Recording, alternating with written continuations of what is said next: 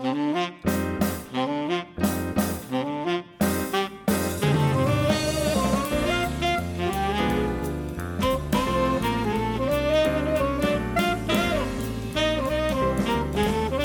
everybody and welcome to this week's Conversation Street. This is episode 523 for the episodes of Corrie between the 16th and the 20th of May. That's episode 10,640 to 10,645. I am Michael and I'm here with lovely Gemma. Say hello, Gemma. Hi. Hello, Gemma. And yeah, how's everybody doing? Are we alright? This week? You alright, Gemma? Yes. Alright. Oh, I'm a bit tired this week. I've been really bad at sleeping this week, haven't I? I'm getting like an average about 4 hours a night, maybe. It's not so good. I'm playing my game too late, and I told Gemma, I instructed her to wrestle the controller out of my hands last night, although it wasn't needed. Luckily, no, you went to bed early. I went to bed at 11 o'clock. You fell so early. asleep playing it. Yeah, it's not so good for me. If you're supposed to die young if you don't get enough sleep?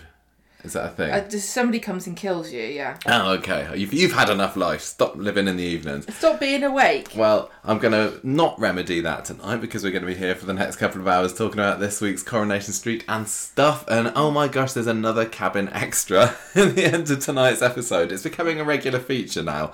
But we have got a lot more to talk about before we get onto that, including, Gemma, you had some quite exciting thing through the post today, didn't you? I think we need to share your news with everybody.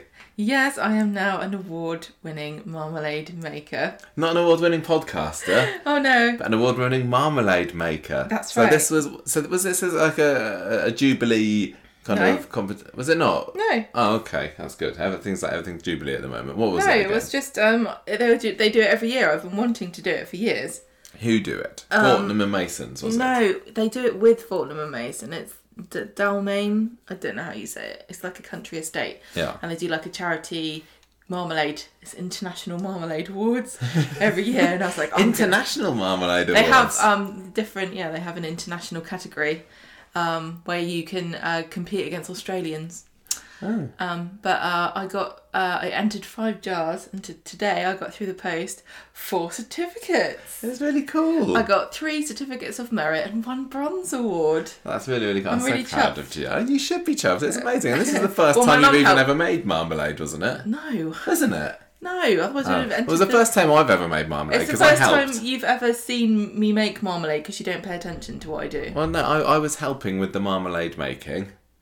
No, you didn't. My mum helped me. No, it was totally me. I helped you. I was standing in the kitchen back there and I was holding things and spooning things. Okay, well... I totally was. And I didn't even try and take credit for this. Well, you're doing it now on the podcast. Yeah.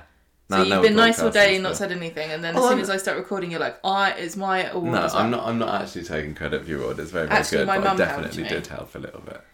But it's well done, Gemma. Well, you've just taken the shine off of it. Why? By sullying the award with my own trying to take praise for it and saying I'd never made marmalade before. Totally wasn't. I didn't eat any of it. You don't even know. I don't even like marmalade. It's a bit grim. But it's good. I didn't mean to spoil it for you. I'm so sorry. Let's get the mood lighten up again, Gemma, with a lovely quiz. Do you have a quiz for me No, we've got this to week? do corrections. Are we going to do the corrections now, are we? I was going to leave it until the Fizz and Phil story. No, we've got to do it now up front. Come right out up front. We've got to own our stupidity. Well, it's mostly mine, because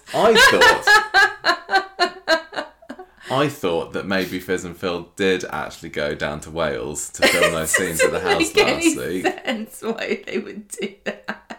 No, I know. No, it doesn't, does it? It turns out that I believed a joke on Facebook where somebody said, look, here's me outside Fizz and Phil's house.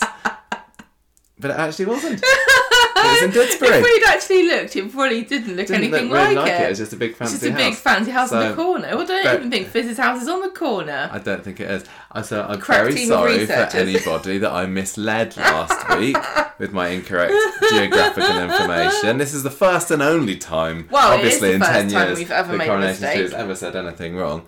No, Conversation Street. Conversation Street has ever said anything wrong. So, it's the first time we've ever had to do a correction corner anyway, isn't it? So. Yeah, apologies to everybody. I'm sorry for anybody who's like, I'm going to go on a Corrie tour, I'm going to go to South Wales, I'm going to spend the day touring around the streets of Cardiff so I can get a selfie with maybe Jen McAlpine or You See, know, I even Alan Googled it and I was Halsall, like, Jane McKenna. I can't find this place. Why is... But it was Al, didn't it? He posted a picture of himself going, I'm at Fizz's house, because it was funny to him because it looks like the house from Sarah Jane Adventures, which is filmed in the south of Wales, which makes sense because that's where they filmed Doctor Who. But they don't film Coronation Street in South Wales, do they?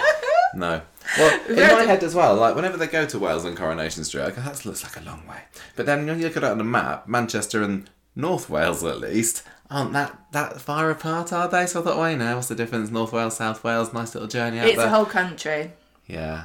So sorry, everybody. Yes, so we were wrong. Poor old Al, sent us. Are you going to play it at the end? He sent us a message. He sent us. Yes, apologise. I think we should pop but it it's in like Al's message. It wasn't your fault. It was our fault. We're just going, oh, okay. To be fair, it was sent in the middle of Coronation Street, and already Coronation Street watching is a bit of a stressful experience for me because I'm watching, sometimes I'm eating, I'm tapping away at my notes as well, and then I saw this message pop up on Facebook saying, look at me, I was like, fine, I will keep that as a bit of trivia podcast exclusive, move on, without engaging my brain. This is why you can't trust anything unless it's from Coropedia.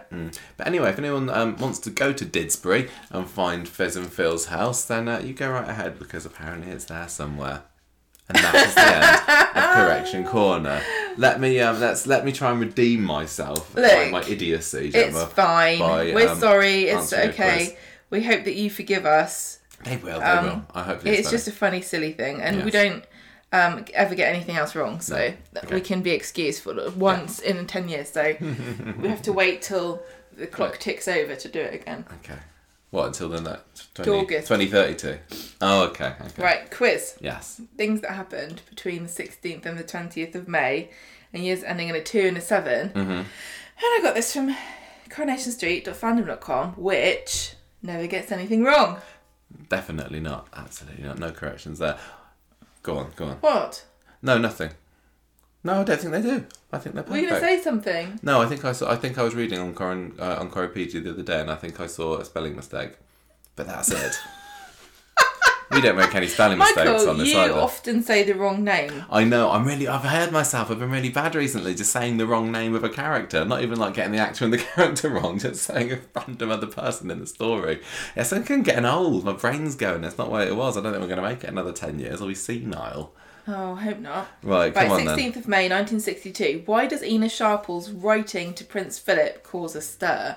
Oh, this was when Coronation Street mentioned the name of a royal, wasn't it, on the show, which you weren't allowed to do back then. You weren't allowed to mention any particular royals by name. But Ina did.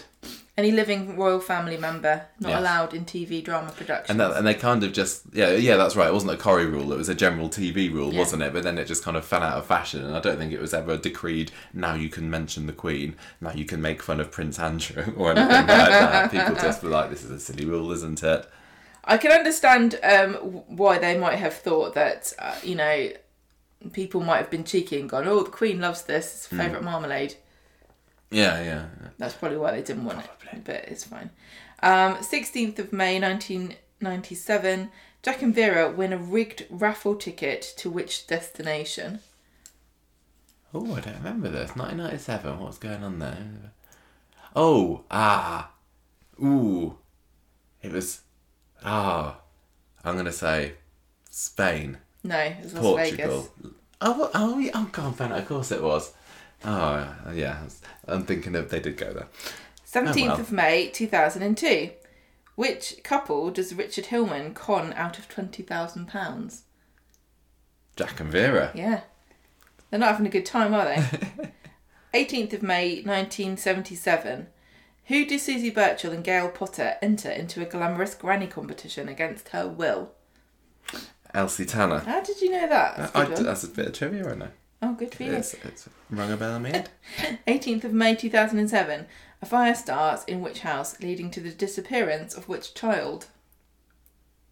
Or should I say, leading to the discovery of the disappearance? This was in 2007. Mm-hmm. I'm going to say Claire and Ashley's house, leading to the discovery of the missing child, which is Joseph.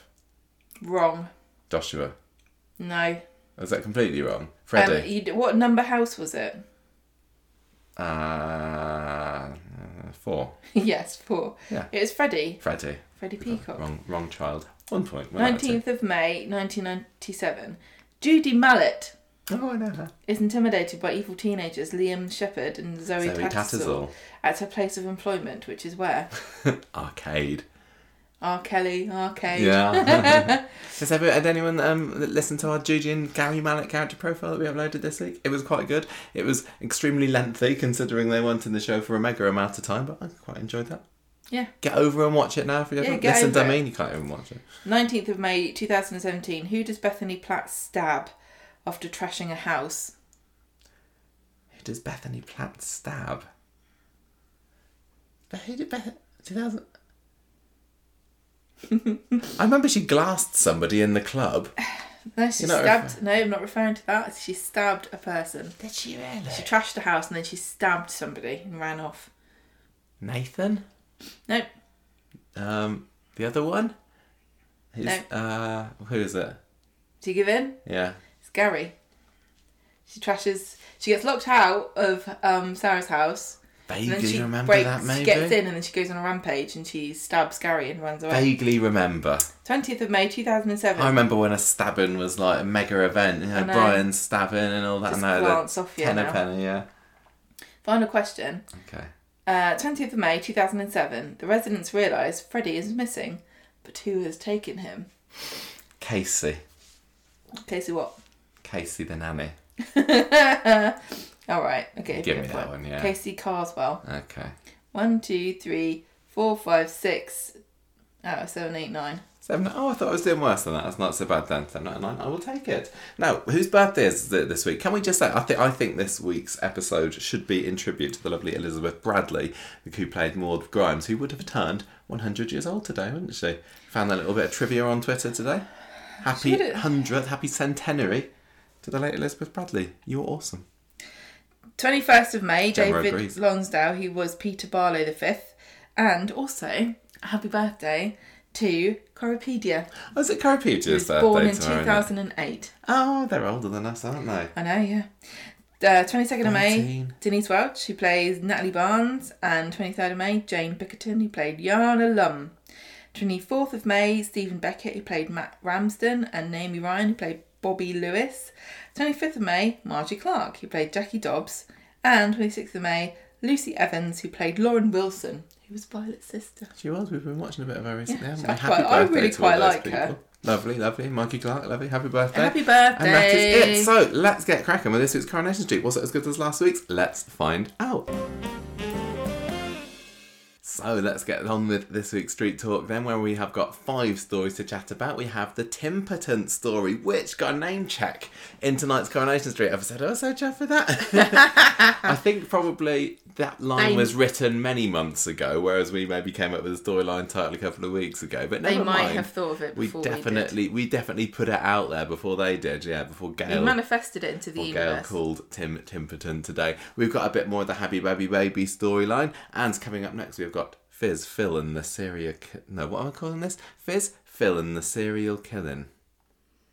Not so good, is it? Not so... I've been thinking ages for one. I don't know what's going on there. But yeah, John Stape gets another reference in this week's Coronation Street. They seem to be returning to that well. Maybe a little bit too much for the Fizz stories, possibly. We had some more of the Max Out story and a return to Halo at the end of the week as well. But before we get started on this, can we talk about the Gail and Eileen bench scene first? Because that was lovely. That was on tonight's episode, marking the 5th anniversary of the Manchester bombings. When there was Sunday, yeah. Yeah, it was Sunday, yeah. So they had Gail and Eileen going up to the bench, that tribute bench in Victoria Gardens with the plaque for Martin Hett and the other victims. Yeah. I didn't know that was coming. Well, I wouldn't have known it was coming if the continuity lady hadn't said beforehand. I probably would have wondered what's going on here then. But I thought it was quite nicely done. It was very poignant, yeah. And that bench is a permanent sort of tribute, isn't it? That stays in the garden. Yeah. To honour their their lives. Yeah, it was nice. It was nice that they just had a separate scene. It wasn't related to any other stories. Having the feuding, you're usually feuding Eileen and Gail coming together.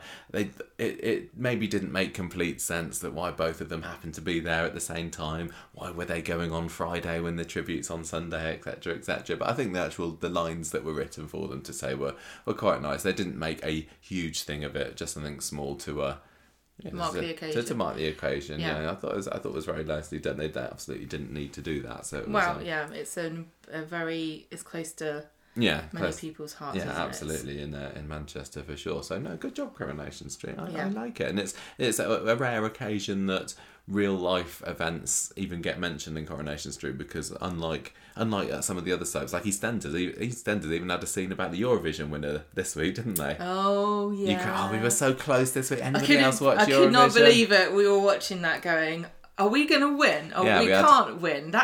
We always watch Eurovision every year, and we had our friends round, and we're just used to like getting no points or anything at the end. It's just so weird as the evening going on. Everyone was so excited. Everyone was giving us points. We did have a good song this year. Yes. I thought that it could be number one. Yeah, I heard that. Yeah, I like that song. It's usually I think our song's a bit pants. Yeah, it is. And this year as well, I thought that a lot of the other competition songs were rubbish. Usually there's a couple of good ones that I actually like, but this year from Serbia. This year I actually think that the UK did have the best song. Yeah. But anyway, so Coronation Street doesn't often mention real life things, so it was nice that it did. And what's better, or no, not better, or what more important, fitting, suitable real life event to mention than the Manchester bombing. So yeah, good job. I can't believe it's 5 years ago, because it really is crazy how long ago it feels now. Wow, it doesn't feel that long ago, but it's 5 years. Yeah. It doesn't feel.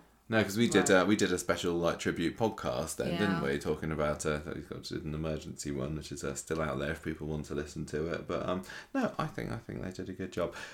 Maybe interesting that they had a very serious scene there with Gail and Eileen kind of putting their differences aside, and then later on in the episode you had Eileen like a wailing banshee at topless Jacob coming out of her shower, and then Gail being her usual dippy self out by Steve's doorbell and everything.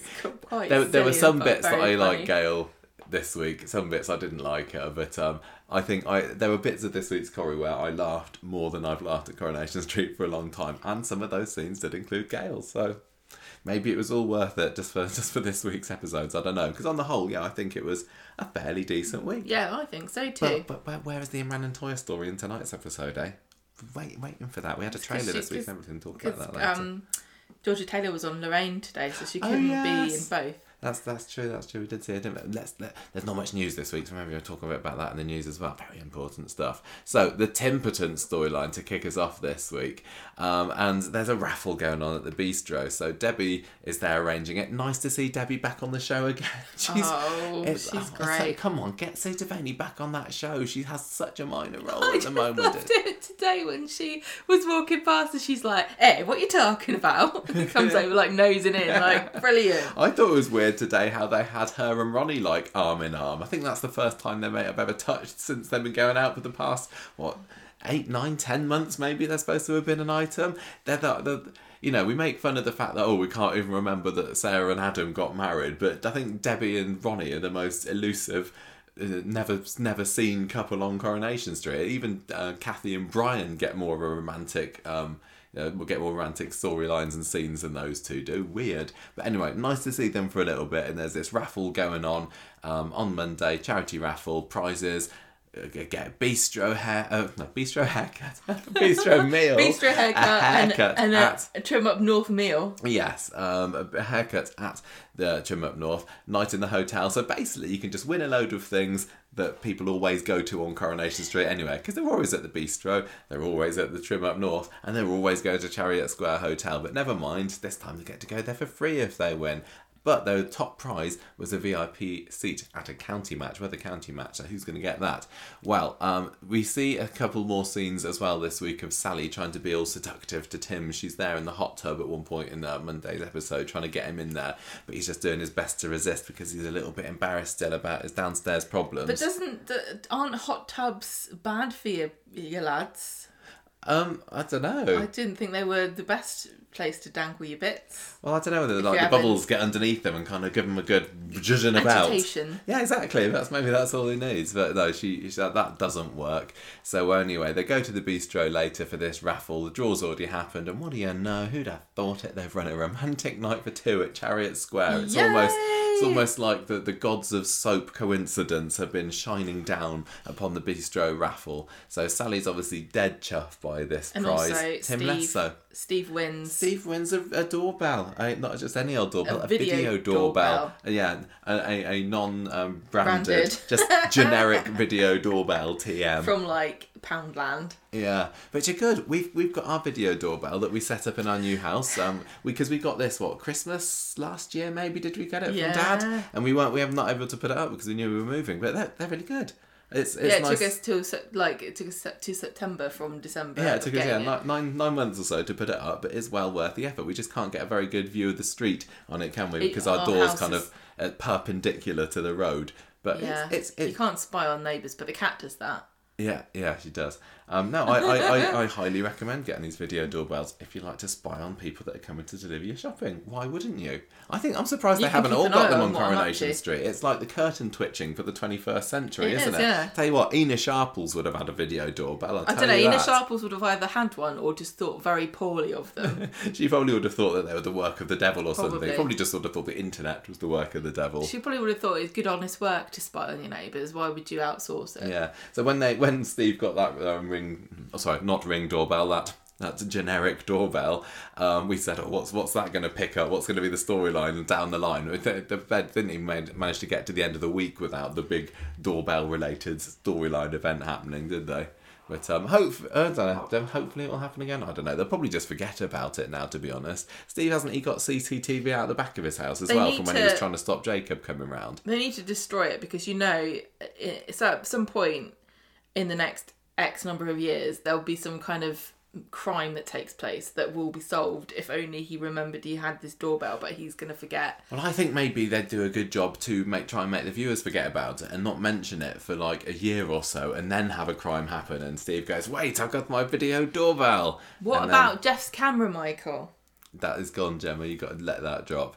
So they've all won that prize. This hotel prize have Tam and Silly. I can't even talk again. Sally and Tim. And there's a little scene about Stim and Teve having a bit of a banter. Stim and Teve? I didn't say Stim and Teve, did I? I'm pretty sure my ears have gone then. Steve and Tim having a bit of a banter about their sexual prowess later, and also Tim's bragging about this hotel trip to Steve. And Sally says, well, we can go tomorrow if you like, because there's an episode on then. And that shuts Tim right up because he's like, oh dear, now I've got to perform for my wife in a sexy hotel spa situation. So back at home, Tim sends Sally upstairs so he can order some next day Viagra online. Well, it's also, sorry, it's not a Ring doorbell. It's not Viagra. They didn't say Viagra, do they? Unbranded male erectile dysfunction pills online. Yeah. Are you allowed to say erectile dysfunction on a podcast? I don't know. No. I'm going to have to give this an R rating now. Yeah, so Explicit. Tim does the very sensible thing of voggling it, clicking on an ad, and what could go wrong, basically. So Wednesday, we get to see... Wednesday was just... I absolutely loved this episode for multiple reasons, but everything that happened with Sally and Tim I thought was hilarious, and I've got a bit of a different threshold than lots of other people for Sally and Tim stupidities. But I think this was just the right level of immaturity for me. Tam. It was very silly, and I got a lot out of it. So he's there at the window trying to wait for the postman to get his pills through the letterbox, but Sally's just wants to get going. She's desperate to go to this spa and get his kecks off. So after a few scenes of that, Tim realises that he can't delay any longer, which isn't a problem that he has in bed. And Tim says to Gail, as they're leaving, look, can you look out for the post for me? I've got a present for Sally. If you let me know when the postman's bitten, text me and I'm going to come back and get it. So off they go. Get a couple of spa scenes, which is a nice a new set. I guess that they just kind of cordoned off an area of the Chariot Square hotel set and put a couple of sunbeds in there, but thought it looked quite nice. I'm surprised that Coronation Street was able to resist the temptation of having Sally tells Tim they were going to have an erotic couples massage and then have like a strapping, beefy, hunky man come out to tend to Sally, and then out comes Tim's masseuse. Hi, my name is Helga. I will help you. You need to relax. Lay down now. Yeah, no, nobody else was at this hotel. Oh no, there was a woman, wasn't there, that was there. But anyway, so they're all relaxing. Tim gets his message from Sal. Brilliant. Jumps in the car. Hang on, in his Gail? dressing gown from Gail. Said the wrong name again. This is really bad. I'm only going to correct you because me. It gets confusing if you don't. He gets his message from Gail. You're not the only. I do it as well. Yes, it's really easy. It's so when you're listening, it sounds so obvious, but when you're trying to keep track of everything and read everything out, it is actually more difficult. Even though we've had 10 years practice of this, and I'm sure I didn't used to do it. Anyway, yeah. So he jumps into the car in his dressing gown. He has a funny little sit next to the wall, doesn't he? The Seb kicking wall for a bit, but I think it's supposed to be just a generic wall. And woman's... I don't even know what was going on in that scene. There's a couple of kids walking past making fun of him sitting there in his dressing gown. But anyway, he hangs around there for a bit, gets some odd looks from passers-by, heads back home, gets the parcel, and then zooms back to the spa again, stuffing these pills into his dressing gown. He tells Gail that that he's had a couple of toilet issues, which is would explain his extended disappearance. And they have a nice chat. They kind of get the champagne out. Tim toasts putting a bit of sparkle back into their relationship. And Sally says, "Oh, I'm going to go and freshen up before our perfect afternoon." What do you think she went to do? What do women do when they say they're going to freshen up, Gemma? You're one of them, aren't you? What do women do when they say they're gonna? I wouldn't want to say. She's just going to go into the waxing bit, maybe, or go squirt a bit of perfume down there, like Jacob and his link sprayed in today's episode. There's lots of things I could say, but I want to save everybody's blushes. Anyway, Tim grabs the pills and takes one.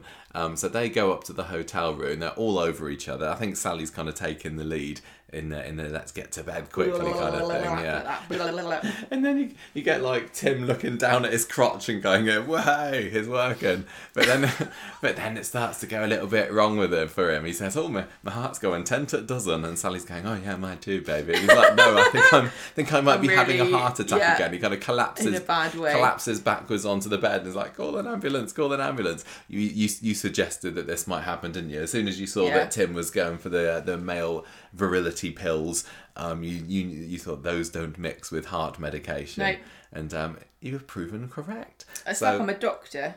Then we have the scene at the hospital, which I also found hilarious. Tim's there just kind of being really shy and saying, "Oh yeah, well, I took these pills, And then Sally's just outright plainly saying, "Are you talking about your penis, Timothy? And what are you going to call it next? A winky? This person went to medical university for 7 years. He talks to people about this all the time." But it was Tim's embarrassment and Sal's just complete not caring about. This was really mean. Bandying. Do you reckon? Well, I understand that it was all supposed to be a bit of a joke, but there's definitely a middle ground, and obviously there's the drama of the soap. There's a middle ground between shrieking about your husband's penis in A&E and refusing to even talk about the fact that you might be having a heart attack because you've got a giant boner. There's definitely like a middle ground there. I definitely She was being really insensitive. She was. It's his business if he wants to talk to the doctor and and use different terms or be a bit discreet, then yes, I guess she was worried and she thought that he was being silly, but it is his penis or winky. It's their shared winky. They are it's married. Not. No, it's down to him. But if it was down to him, then he wouldn't do anything about it, would he? Because he's not been to the doctors. His rights to kick her out of the room at that point if she's going to be like that about it. Yeah, but he'd have got a massive telling off when he got home. It wouldn't be worth it. She needs to respect his boundaries, but he also needs to speak up and not be silly and read this. Both of them were very much in character in this scene, which is what I appreciated about it the most. It was interesting. This is. I thought the whole thing was interesting. Story, yeah. I didn't think that this came across as preachy at all today. I thought they got the balance of it just right. Like with everything. I don't know. A couple of times I felt like I was watching Coronation Street's very special episode about erectile dysfunction. Oh my gosh! Especially when Gail comes Can you along. imagine if the Corrie cast of the 1960s knew that 62 years time there'd be an episode all about erectile dysfunction. Imagine Nina, Minnie and Martha sitting around in the snug, and I've heard that Len Faircloth can't perform in a bedroom. What was your husband like, Ina? Oh, Ina, my husband. Well, we used to play hide the sausage, but then he lost his sausage completely, and it wasn't even due to rationing. Anyway, so they go back home. Sally flushes the pills down the sink and says, "Look, why didn't you just ask Dr. Gaddis for some pills or advice or something? Why didn't you when you had your appointment?" Yes, and he's like, well, yeah, actually, I didn't go to my appointment. Wow. So, yeah, Sally's pretty miffed about this. Well, they've had to come home early because he's had an emergency. Yes, they go home. Yeah, no, sorry, yeah, the pill flushing was at the hotel, wasn't it? She's in a mood with him. She's in a mood because he's been, not taking his health problems seriously. And Tim starts opening up about, well, Sally, you're the one that's always got the horn. You're always the one that's trying to seduce me. I don't know that was completely a bit rude. fair. I think that the history has mad. Yeah, I think the history has shown they're both as bad as each other. I wouldn't say that Sally is the instigator. I don't think that she's the lead in this relationship. Would you? I thought that was pretty low of Tim because not only is it wrong, but it also makes introduces the idea of shame or doing something wrong into your sex life as a married couple seems like a bad move. Yeah, definitely. So I wasn't surprised at all when Sally stormed out, but I was glad she did because then she got a brilliant scene with Gail in the pub and she's like, at first she sort of wants to keep it a bit of a secret, doesn't she? But that doesn't last very long. She says, oh yeah, Tim sabotaged her romantic night away, and Gail says, oh... No, yeah. Well, Gail says, oh, that's weird, because he seemed like he was going to give you a present. He seemed like he wanted to have a brilliant time with you. He came back home halfway through and picked up this parcel. and Sally's like, hang on a minute, what? He came back... And then she's like, right. She realised what's gone on, and she says, right, Gail, I'll tell you what, he bought some pills online, and Gail's like, ecstasy. I don't know where that came from. I think it came from the fact that that's like the last time she was involved in pills is because Bethany was in hospital because she had him out of a teddy bear. Yeah, probably. But you suggested on Twitter that that's what Gail's been popping for the last 10 years or so, which would explain her... Her battiness. Yeah, batty That's why behaviour. she's always so crazy. Yeah, and yeah, see, she says, oh, is it ecstasy? And Sally's come back along with, who do you think we are, the Happy Mondays? I don't even know who the Happy Mondays are because I'm not cool, but I thought that it was good that there was a comeback line. I think that maybe, who do you think I am, Tracy Barlow would have also worked just as well. So Sally and Gail then have continued the scene with talking about the prowess. They're a Salford-based rock band, Michael, from the 1980s. Topical, nice local band. Sorry. Bez. Bez. Bez was in the Happy Mondays. Bez is the one that does the talking heads on the end of year shows on Channel 5, is he? Is that where I know him from? Or he's been Big Brother? They've made some albums. I'm sure they have. Shall I tell you what they're called? Yeah. Lots of people know who the Happy Mondays are, but we don't. Educate me, Gemma, into local Salford music. Their first album was Squirrel and G-Man, 24-Hour Party People, Plastic Face, Can't Smile, White Out. That's a silly name. And then they also did Pills, Thrills and Bellyaches. But my favourite album was their second one, which was called Bummed. Okay, thank you for that. Well, that's who the Happy Mondays are, for anyone else that didn't know. Yeah, the next scene was about talking about all of Gail's husbands, and Sally's like, so what have you had experience of this before? And Gail goes on this incredible tale of her various husbands about how good they were in bed, and it was like, oh yeah, Brian and Martin, they were obviously brilliant because they were so young and virile and energetic. And then you had Joe, and what did she say? He was a bit touch and go, because I think I put that down to the antidepressants.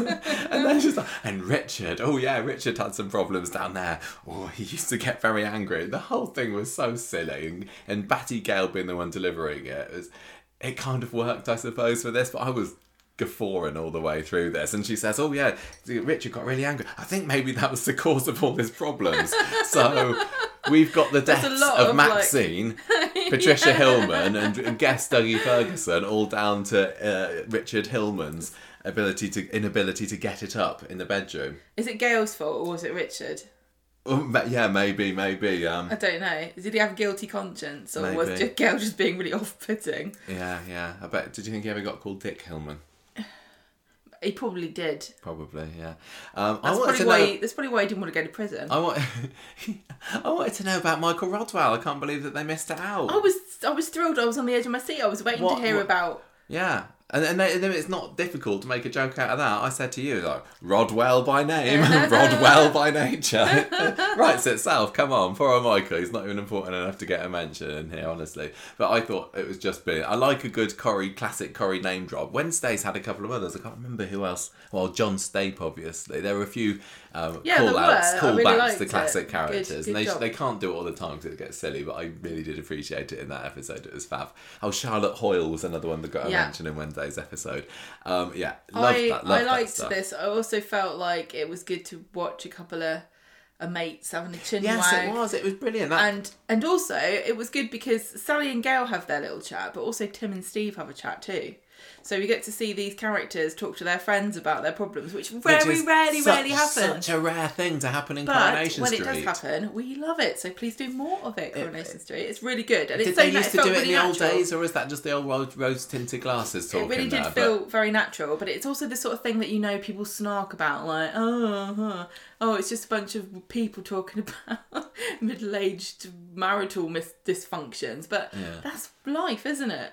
Well, neither of us are the sort of people to talk about that kind of thing with our friends. I would never talk to I think I would find it disrespectful to you. Yeah, I would not expect you to do the same. Massively. But if you have a different kind of relationship, some people do, and some people have very, very frank and graphic detail conversations with their friends. It's different people with different relationships. Sally and Gail came across as like just having a bit of a whisper and like they tell each other everything. It's like they're at a sleepover. I can imagine them now lying on their tummies, kicking their legs in the air, going, "Oh, what's Tim like in bed? Oh, you tell me what is Michael Rodwell like." But in this case, it was important for Sally to talk it through with Gail. Yeah, definitely. So obviously, there's. Although she did betray Tim's confidence, didn't she? Well, no, okay. She only got told to say it, not to say anything after she'd already said something. Oh, was it? I couldn't remember. So I think she should have just said, "Sorry, I already have told Gail, but I won't tell anybody else." Yeah, maybe. Yeah, so that was that one. And then we have Tim and Steve, and they're just being a bit more cool about it, aren't they? Steve's... by cool, are you using cool as a synonym for man? No, they've just been... They weren't so gossipy about it. They didn't... Steve says you're being very sexist. Oh no, it's just I just got a feeling that the chat was different. Like Gail and Sally were having a little let's get in close and talk to each other. I know, but you're using specifically gendered words. Sorry, Sally and Gail were being very frank and open and a bit more free, and Tim and Steve were being slightly more. I don't know. I thought they were being very similar to Sally and Gail. It just felt a little bit more like Sally and Gail were having no. This felt like they were having a little quiet gossip, and Steve and Tim were just that typical. So when women talk, it's gossip. When men talk, they're having a cool chat. Well, they weren't even talking about the same thing necessarily. I mean, Tim's... I can't remember what Tim says exactly, but this is where Steve's recommending some books for the library or something, doesn't he? Well, they're being a bit more functional and practical about the situation, which is another sort of stereotype about, if you tell a man your problem, he'll try and fix it for you, and if you tell a woman your problem, she'll sympathise with you. Yeah, that's true, actually. Steve says, according to the book that he got, all you need to do is listen to your partner. So, excellent advice there from Steve. They talk through their issues of biscuits, don't they? What did they do? Oh yeah, what was it? It was funny. They're talking about putting money in a kitty or something for biscuits. Oh yeah, and then that's where they got the thing. I hear you, Tim, but yeah, that's like that. It was nicely done. I don't know whether Tim actually confessed his mechanical issues. No, I don't think he did. So I think... well, he couldn't have done, otherwise he'd have been massively hypocritical when he had to go at Sally in tonight's episode. Because Steve was trying to help him with his communication problems, but I mean, his communication with his penis is the issue. He did try to talk to it the other week, didn't he? Get up! Come on, you lazy thing. Finally, anyway, Tim and Sally talk. So I liked how they had the girls talking, the boys talking. End of the episode, Tim and Sally themselves talking, and he tries out Steve's "I hear you, Sally" tip, and it just works. It basically ended in them agreeing to go and see Dr. Gaddas again. He says, "Just don't tell anybody about little Timmy not being able to perform." And Sally's like, "Whoops, it's too late." Well, she doesn't say that. She gives a bit of a look, but loved absolutely everything about that. I've seen some people didn't. I've seen some people did, but that was Why just did they not right like for it? me. Or just about it was too silly, and it's like, I don't watch Coronation Street to hear people talking about willies and stuff, which you don't, to be fair. It felt very kind of risque, but it wasn't really, was it? They were trying to be, you know, hashtag speak and save about it. Well, I made a joke on Twitter about like, oh god, the graphic details of Gail's sex life. Nobody, you know, it's funny to make a joke about it, but it also I really appreciate Coronation Street taking, you know, time to talk about sex lives of people who aren't just the sort of stereotypical young hot teens. Yeah, definitely, absolutely. Not that I want to hear about anybody's sex life, actually. Well, I mean, we've moaned for a little while about the TMI TIM storyline, haven't we? With it, and I'm just glad that Elaine was nowhere to be found in this. Just imagine how awful and insufferable that she'd be. She would absolutely have ruined this. They did not need her there. But yeah, all of this sexy time with Sally and Tim, which has got a little bit wearing, was maybe worth it for today, because if it had been other couples that we hadn't been able to see all this, you know, amorous activity between, maybe it wouldn't have felt quite so relevant or real or something. I mean, the way Coronation Street sort of gives certain things more attention than others, you genuinely think that Sally and Tim were the only couple that ever shagged on Coronation Street, because you hardly ever hear everyone anybody else just does it privately. Well, they don't talk about it. They don't sort of make eyes at each other or like go to weddings and then escape off down. Yeah, no, they don't. I don't know where they go. I don't want to know. So today's episode, things aren't too great between Tim and Sally. I nearly said it again.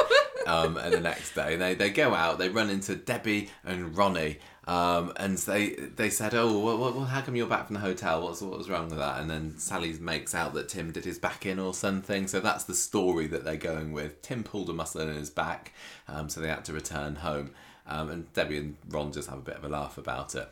Gail comes to the factory later on to see Sally, and this is where she does the Timpotence line. Sally's like, "Gail, you gotta not tell anybody about what's happened." And she says, "His Timpotence." And she says, "Look, I think you should put on a racy surprise for him." And both of us looked, and it did sound a little bit like put on a racist surprise. I don't even want to speculate as to what. Hello, it's me, Hitler. Surprise Tim. Oh no. Sally has got an idea. So, in the pub later, we have Dev, who pretty much won the week just with one line, didn't she? Handbag! There was probably lots of Dev detractors rolling their eyes at that, but you've got to be a special kind of performer to be able to just say a line like that. Quote, and it's like importance brilliant. Of being earnest out of nowhere. Exactly. I don't know why, he must have explained why he was quoting it. I don't know. No, there's somebody giving him his handbag or something. It almost felt like something that Jimmy might have improvised on set. But the thing is, though, I think that is like people of a certain generation. Like sometimes my dad will just say it out of nowhere. If you give him a handbag, he'll go, "A handbag." I just think. What is the context? Because I've not seen the importance of being earnest. The baby was hidden. What baby? Is it about a missing baby? I'm not going to explain the plot of the importance of being earnest to you. On a podcast, but baby was discovered in a handbag. Okay, they did a show of Importance of Being Earnest in the 70s on Coronation Street, didn't they? Yeah. They had Emily Bishop and Ernest Bishop putting it on and everything, so he must have had a Coronation Street character using that line on Coronation Street before in the play. But I don't know, I digress. Just any chance to sing Dev's praises, I am there. So they're in the pub, having and then we have the scene of Steve and Tim and Dev spying on Gail on his doorbell cam, which was just brilliantly performed by Helen Worth, wasn't it? She's kind of going up there, looking a bit like, "What's this here?" And then, who was it? Tim calls out, he uses the microphone thing, says, "Hello, Gail," and then just a shock reaction, and she kind of looking baffled. She does. She's just like, "I'm getting out of here." Scurries off down the street. We're not often fans of Batty Gail, but that was Batty Gail was just right this week. It was funny. Are we just being hypocrites because it's only funny when we say it is? Well, no, it was funny when the writing around it is funny, and it's not just her saying, "Oh, I gave the whole house a bottoming today," or whatever. But it's just silly. I'd still rather have sensible Gail back and missed this week's scenes than have the whole 10 years of stupid Gale and then getting it. But I don't know, that's just me. But I thought Gale was good today. But even then, at the end, when she comes in and spies on... Who is it that she overhears? We'll get there in a minute.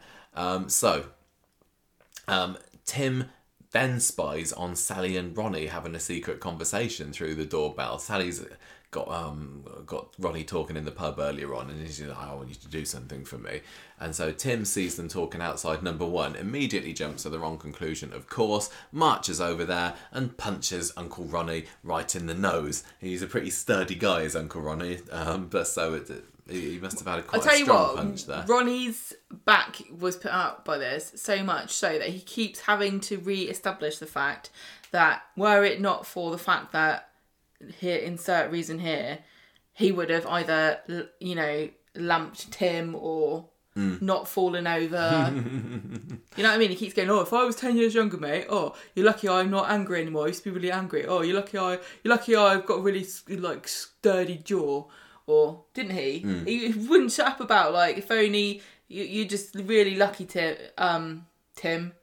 Yeah. It's like, really, Ronnie? Because you just seem to take it on the chin, literally. You're lucky I'm just pleased to be invited to be in an episode for the first time in 6 months, and I was in quite a good mood, actually. Yeah. He punches Uncle Ronnie. He's absolutely fuming about it. Sally says, look, you've had a misunderstanding, Tim, a classic Corrie misunderstanding. I offered to donate to the charity, this bistro charity. I can't remember what they were raising money for now. From the raffle. Oh yeah, that's right. It was Ollie's charity. I'm going to donate to Ollie's charity if I can have these VIP match tickets that nobody won on Monday night. No, I don't. That's not how raffles work, Sally. That's just an auction then. Yeah. And why didn't anybody win the raffle? I don't know. That's a poorly run raffle if nobody won the only people that they were able to sell raffle tickets to, clearly, were Steve and Sally and Tim. And that's not how you play. That's not how you run a raffle. You put tickets in that people buy. You don't just go 1 to 100, but we only sold 20 tickets. I don't know. No, you do. And they say we're going to draw out the third prize, which is the main prize, the doorbell. Steve, well done. And I'm going to draw out the second prize here. It's Sally and Tim, well done. Just going to draw out the winning prize. Oh, there aren't any raffle tickets left in the tombola. Oh well, we'll just have to hold on to it. And I'll just keep this. Stick on eBay. It'll probably be worth more after the match because it'll be more rare. Very good point. So anyway, Sally marches Tim home, gives him a good telling off, and he says, look, I just don't want people to find out about my impotency. I'm really paranoid about it. And Sally's like, don't worry, Tim, no one's going to work it out. Just keep it quiet. It's going to be between just us. Have a word with Ronnie and smooth things over with him, though. So meanwhile, Steve's with Ronnie in the pub, and they talk about Tim's bad back and stuff, and... I can't remember the exact things they were saying, but whatever it was, this is when Gale walks in and does her... She overhears them going, oh, it's a good job, it affects us all as we get older, we just need to understand that these things happen and it's not within our control. And this is where Helen Worth wasn't on top form with her before. She wasn't. I'd like to see you do better. She wasn't. She was just going, a shock look. He was just overdoing it, really over-egging it. So I can say it. Why do you get a job as a director if you're so good? Don't tell me. You could have done it better. I'm not an actor. I'm a teacher, and I could have done better than Daniel did in that interview. I'll tell you that. So she thinks that they're talking about his impotency there, and then kind of strides over and says, oh yes, it's so good that Tim's been open about his intimate problems like this, isn't it? She doesn't say exactly what it is. No, she just says it's the first step. You lads all being able to talk about things like that. Yeah. And they're like, what the hell are she talking about? So Tim goes over to the pub to apologise to Ronnie, and he's pretty fine with it and says, look, whatever's bothering you and Sally, you just need to sort it out and fast. By the way, here's some VIP tickets. Did Sally even have to pay for them in the end? He's like, all it takes is punching him in the face and you get some tickets, then you don't have to pay for Ollie's charity. Brilliant. Ronnie's like, to be honest, I don't believe in charity anyway, so you have these tickets. Yeah, Gale sidles up to Tim in the pub later and says, look, I know about your little problem. Oh no, I can't remember what she says. She kind of mentions that she's talked to Ronnie and Steve about it, but yeah, it becomes evident quite quickly. She doesn't say she's spoken to the lads about it. Doesn't she? I can't remember. No. But however it happens, Tim realises that Sally has told Gale, and she says, yes, she did, but she saw me to secrecy, so it's fine. So he goes home, has a massive go at Sally, who tries to defend herself, saying, look, Gale's my oldest friend, won't tell anyone honestly. And Tim says, no, not your secret to share. This is my problem, my Winky. Nobody else says, oh, he's mad by the end of the episode. And I think he had every right to be honest. It's not a nice thing to have. If you're a bloke, it must feel incredibly emasculating, embarrassing, and you don't want anyone to know. No, and it's not like not. I mean, I understand. This is the thing, right? It would benefit the world if we could all be more open about it and talk about our problems a bit more. But to be the first person is a big sacrifice to make. It shouldn't be on any one individual to be like, I'm going to take it on the chin for everybody else. I'm going to be the one that talks about this openly and destigmatises it, because it might not actually go the way you want. Yeah, Sally should have maybe thought, but I think it was still within her character, as was shouting out about his willy in the the hospital room. But she just needs to eat a slice of humble pie. To be honest, I'm sure they'll be fine. Is it an aphrodisiac? I don't think it is. She doesn't need the aphrodisiac. She's already got raging with hormones. She's sex mad, apparently. Yeah, apparently. Nymphomaniac. Yeah, that's anyway. Anything else Wasn't for this Gail one? Didn't Gail Sally tell Gail about all of this, the outfits and the things? You said that earlier, didn't you? Like, she talks about the Lucky Burglar. That was brilliant. She said, was it sexy estate agent? She basically revealed off all the characters that we've seen them role playing as in the last. We haven't seen Lucky Burglar, which makes me wonder how explicit it really is. I'm sure that must have been one that Gail and Michael must have played together. Gail's like, yeah, I know Lucky Burglar. How do you think I met Michael? Their whole relationship exactly was Lucky Burglar. That was so funny. There must be a lot of nudity involved in that one. Do you reckon? Oh, you've broken in, and I'm in bed naked. You're lucky I don't have my truncheon on me. Why would he have a truncheon? No, her. She'd have a truncheon beaten to death. Oh, yeah, under the bed. Anyway. That's what's lucky. That's what I assume, anyway. I thought that was very, very funny. I thought it was funny. It was silly. And I'll very openly say you can't ever predict what's going to make me laugh. No. Some weeks I might have been watching this, rolling my eyes at it, but not this week. Well done, everybody involved. I very much enjoyed that. You enjoy it, Jen? Even though it was a Tim story? I was disappointed that he didn't die. I was like, he's ordered Viagra off the internet, and he ignored the thing that was like, horned himself to death. Don't have this if you got heart problems. He's like, don't care about that. Exploding penis. You can get all kinds of things off the internet. It was quite funny. I thought it was a bit weird that Sally was kind of insinuating that is something inherently dodgy about buying pharmaceuticals off the internet, and nobody challenged this in the hospital, because actually you can buy things over the counter, prescriptions you can get really easily. Like I got some stuff that I normally get on prescription. My mail in. Thanks, Gemma. You just told everybody now. Well, I've got to take something, and it's annoying because the way they sell it, the way they do it on prescription, it's more expensive than getting it over the counter. But what I use it for is not the normal use of it. So when I got my prescription, I had to say it was for something else, not a prescription, but I had to get the thing, and it's like, we can write to your GP and tell them that we've provided you with this, or you can do it yourself. It's like, I'll do it, don't worry. I just think that going online, clicking on a little sidebar advert and ordering anything sexy... ordering off an ad... Yeah, not the sexy best things. Don't think that's something that I would do. But you not that I need to, ladies. Oh, no, this is adding to the stigma. I did look it up to see whether you can get Viagra,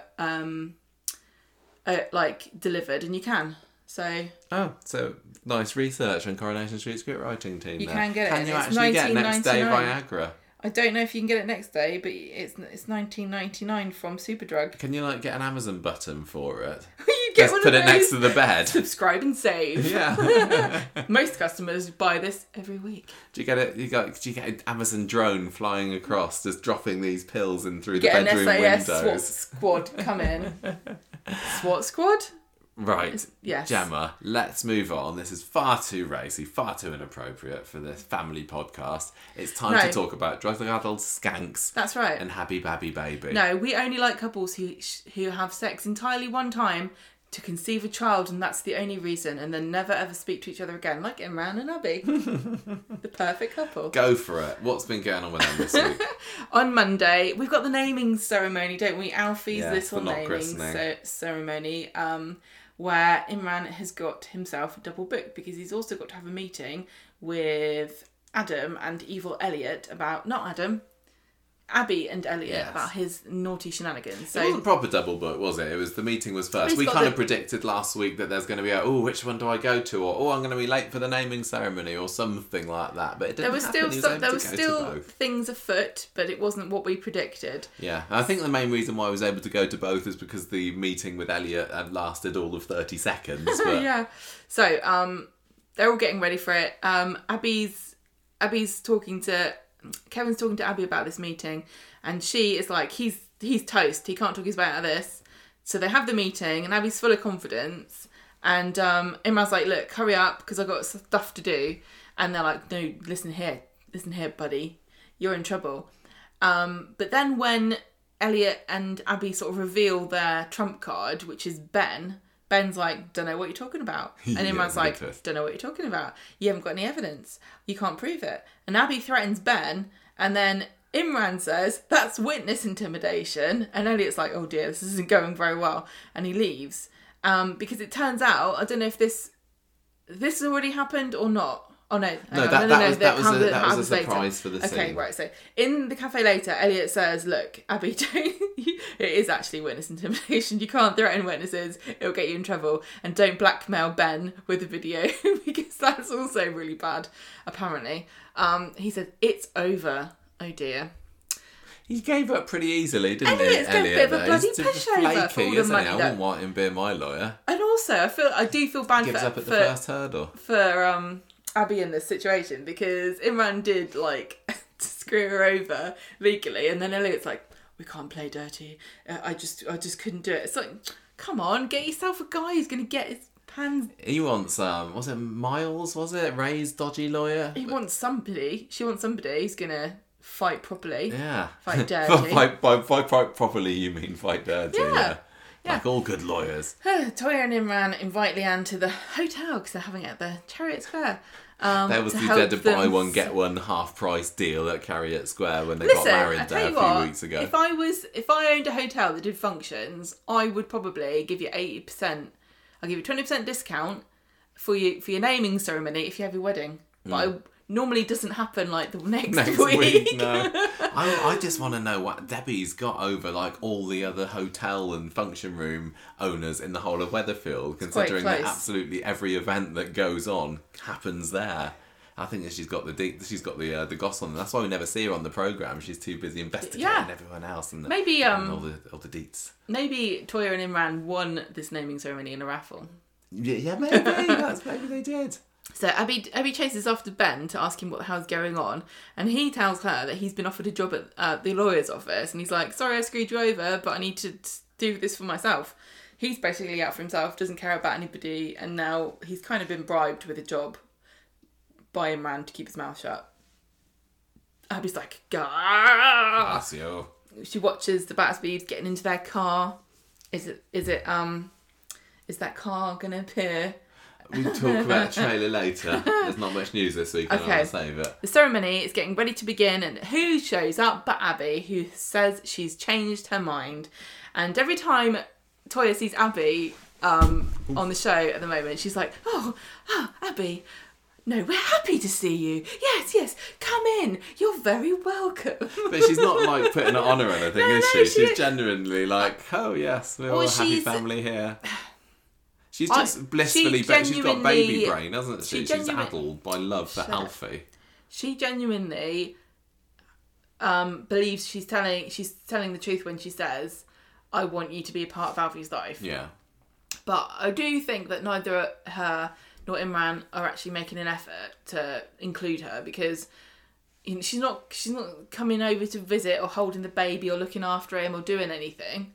If I had a newborn baby and I could give it to somebody for an hour, even if it is a drug-addled strumpet, I think I'd be like, great. Well, Toya she does on Wednesday, doesn't she? When she lets Abby go around the park with him. And what happens next? Right, so Imran's like, he like come over here, Abby. I need to talk to you. Did you say that Abby had arrived at the ceremony? Did I miss that? Yeah, I think bit? so. Abby changed her mind, I said. Oh yeah. And Abby's like, look, I'm not here for a you did, fight. didn't you? I am accepting what's happening. I don't want to risk losing Alfie like I had the other kids. I'm gonna play nice. So, the ceremony starts and they like get Abby to do a reading and everything, and then the celebrant does her stuff, and then it's over and Abby's all friendly and Toya says thanks for coming, which is a bit weird to say to the mother of the baby, and then she says, do you mind if I take a photo? And Toya's like, oh, that's fine. I get offended if she asks me that. I'm like, why wouldn't you be able to take a photo of your own kid? Why are you asking me? Like I'm stopping you. It's just a weird legal situation they're in, isn't it? And Abby was just asking because she was trying to come across as being she's so trying kind to of be bowing and scraping, yeah, wasn't she is being overly, like you say, and I just think so that she can come Toya and, hasn't noticed. Yeah, just so that she can come but I and, think it would get my back trip up a them little up. bit. Yeah. So she's like, okay, and then she takes the photo. She's like, Toya, do you mind? Can you just hold up this piece of white card for me behind his head? Thank you. Yes. I don't. You said it sounded like people were eating crunchy It carrots. did. It was like. So she takes some photos of him on her phone, and Imran sees her snapping away and comes over and says, "What the hell are you doing?" And she says, "Oh, Toya said it was okay. And we should act civil, shouldn't we?" And then he turns away and she's like, ha ha ha, I have these photos, but what are they for? There were a couple of moments this week where Abby gives little triumphant smirks. There was this time, and then after the whole taking the baby around the Red Rack ruse on Wednesday, where she was obviously just Divide trying and to get conquer. herself into the situation where she gets blamed for something but says, no, I'm totally innocent. And then I don't want she to can be snatch too... the baby next week. Yeah, I don't want to be too... Do I want to be too grim about this? Yes. Okay, right. This might trigger some people. It's a true crime fact. Oh, Michael Bailey loves those. Now, you probably all know about the Jim Jonestown massacre, where they drank the Kool-Aid, but it wasn't Kool-Aid, it was Flavor Aid. Yes. And how basically it was like a mass suicide event where everybody drank this poison and died, Right. or they were forced to. Now, what they used to do, and they do this in other sometimes hostage situations, and it is really sad and horrible, but they go through drills or like rehearsals. So they would have done this before in Jonestown, where everybody drank the poison but nobody died, to kind of like desensitize you so that you think it's not going to happen. So this is what I think Abby's doing. I think that she's desensitizing Toya and Imran by pushing and pushing and pushing, so that eventually when she snatches him, they won't suspect anything. That's what I think she's doing. And I'm sorry that that's the only twisted example that I could think of, but I can't think of any other real life example where I know that that's happened. She's a sneak, isn't she? She is a sneaky snake, but she's also his mum. And a mother's love, Michael. So, the chatting, Abby reveals that she knows that Ben is working for him, but she's like, you know what, it's fine. I know that you're evil, but I know you're doing it for good reason, so I don't mind. And she brings out this cuddly rabbit with a heart on it that says Mummy. And she's like, can I give it to him, please? And Toya's like, oh, okay. And then she leaves, but Imran looks worried. He's very suspicious. Toya's just completely fallen hook, line and sinker for Abby's ruse, I think Imran hasn't she? But is Imran's like, right to be suspicious, but he's also paranoid. Yeah, exactly. He's feeling mega guilty about having perjured her in court, so he's just ready. He's probably 'cause he knows lying how awake dirty. at night thinking someone's going to because he catch me, knows, and she knows. I've played dirty, so why wouldn't she? Yeah, what's her plan? Yeah, exactly. Yeah, that's what happens when you live a life of an outlaw. So they get back home later, and Toya's like, "Oh, it's so good, everything's settled down." And everyone says, "Do you know what though? Abby was a bit suspicious." And Toya is saying, "No, she was fine. I don't know what you mean." Then we catch up with Abby, who's meeting up with somebody, passing them the envelope of photos that she's taken. So, yeah, she's just the same way that Tim got a next day delivery of Viagra, she got same day delivery of photos, obviously. Oh yeah, she did. She must must have have gone gone to one down of to those Tesco. hour places. Do yeah. they still even... I mean, we got one at Tesco, didn't we? Yeah. Do you reckon she also got a deal on a few jigsaws and some tea coasters? Yeah, a little mug with the picture of Alfie on as well. So she gives the photos to this guy to buy something. And he says this could get you in trouble. And she says, I'm already in prison. This is me breaking out. And I thought that was a good line. I did as well. Very good line. Good job, Corey. On Wednesday, Ben tells Imran that he bumped into Abby yesterday and she was fuming about the fact that he was taken on in the office. And Imran is kind of disappointed about her being mad about it. Yeah, he was, although he was suspicious of her on Monday, he was kind of still hopeful that, maybe she's not maybe lying. I'm wrong and Yeah, she yeah. has turned over a new leaf, but clearly not. Oh, this is so dramatic. Abby sees Toya in the cafe and she's acting all nice to her. So Toya invites her to join her for a nice drink. And then Abby tells Toya that Alfie's looking happy. And she says, oh, Seb was a good baby too. I didn't deserve him either. That was really sad. Toya says, look, isn't it nice that we're being all civil and everything? And Abby says, yeah, can I take him for a walk? And Toya's like, oh, no, I don't think... yes, actually... I'm glad that Toya didn't say... yes, straight away at least. She did have some kind of... What do you mean? Well, Toya says, look, I'd like a walk too. Why don't we go together? Yeah, but she only says that because she knows that it's not really a good idea for Abby to be left alone. Well, Abby says, forget it then. Don't worry about it. I don't care. And then she says, I just wanted to spend some time with my son. And that's what tugs on Toya's heartstrings. Because when Imran turns up later, Abby is away. Right, so here we go. Do you think that Toya was wrong to let Abby take the baby? Yes. But maybe I only think that because I know what Abby's up to. Yeah, I think that's true. Because really... But the other thing... Okay, so this is my thoughts. I would hate to be Toya and look at Abby and say, no, you're not allowed your child. Well, after all the things that she said to her, like, you'll be a part of Alfie's life, you're his mum, anytime, blah, blah, blah, whatever you like, it's important for him, yada, yada, yada. And then she says, can I take him for a walk? And you say, no. It's a bit like, when you move house and you let your cat out for the first time. It's got to happen, hasn't it? Abby's got to take Alfie out for a walk or something on her own for the first time. But whenever you let your cat out for the first time, it's always a bit nervous. And this is like you're letting your cat... Not just you're letting your cat out, but the neighbourhood is filled with rabid coyotes or something. And it's a baby, not a cat. And, yeah, exactly. So I absolutely think Toya was right to be... not suspicious, hesitant, I suppose, about doing it. Well, it's also not her baby. So it's like if it was someone else's cat and you let someone else's cat out, even if you like the cat. I can't remember what the legal status is at the moment. It's still just Imran has been awarded custody. Yeah. She's not officially a stepmom or foster mum or anything like that at the moment, is she? But Toya isn't, no. Well, she's Alfie's stepmom. Yeah, she's his stepmom because she's married to... Oh, yeah, of course. But I don't know if that's illegal. Does that give her any rights? I don't know if that's illegal. Yeah, no, I don't know then, but it was probably she shouldn't have made that decision without consulting Imran first. But then Imran would have just come in and should have had a conversation about what access Abby's actually allowed to have. I know this has all moved pretty quickly, and I guess they haven't had a chance, but I guess the situation is that Abby has no access, and it's entirely down to Toya and Imran's discretion what access she does get. Yeah, although they have been saying, well, she can have access, so they must have had some kind of conversation about what that's going to look like. But you would think that the courts would have kind of helped them out in a way where they would say, yeah, we can have a supervise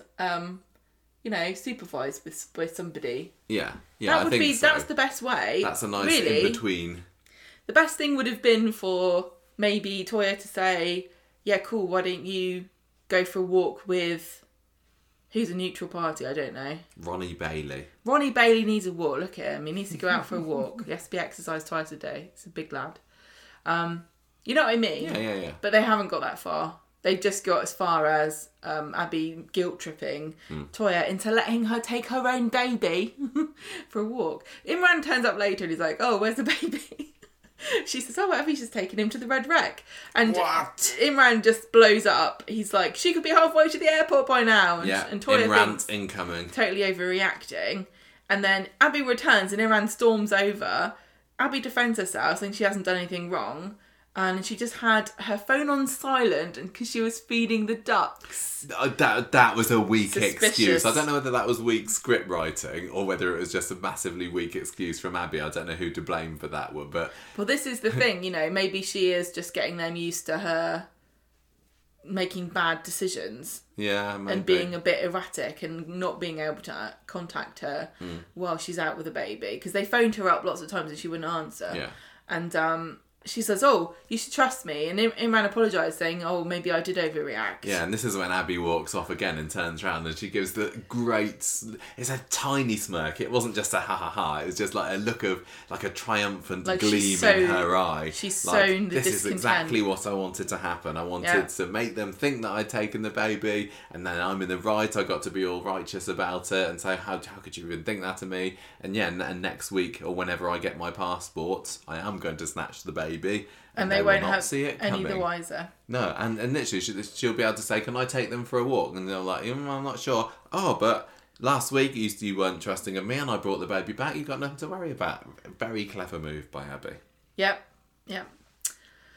Back at home later, Imran says to Toya, "I will promise I'll do better, I'll try harder. I overreacted." And then Abby is on the phone to her dodgy friend trying to get these passports, but they're taking a while. Yeah, the end of Wednesday's episode was the first time it was properly revealed that it was passports that she's going for, even though it was fairly obvious if you thought about it for not very long. I was baffled when she was taking photos, like, what could it be? I don't know. Setting up a Facebook page for him already.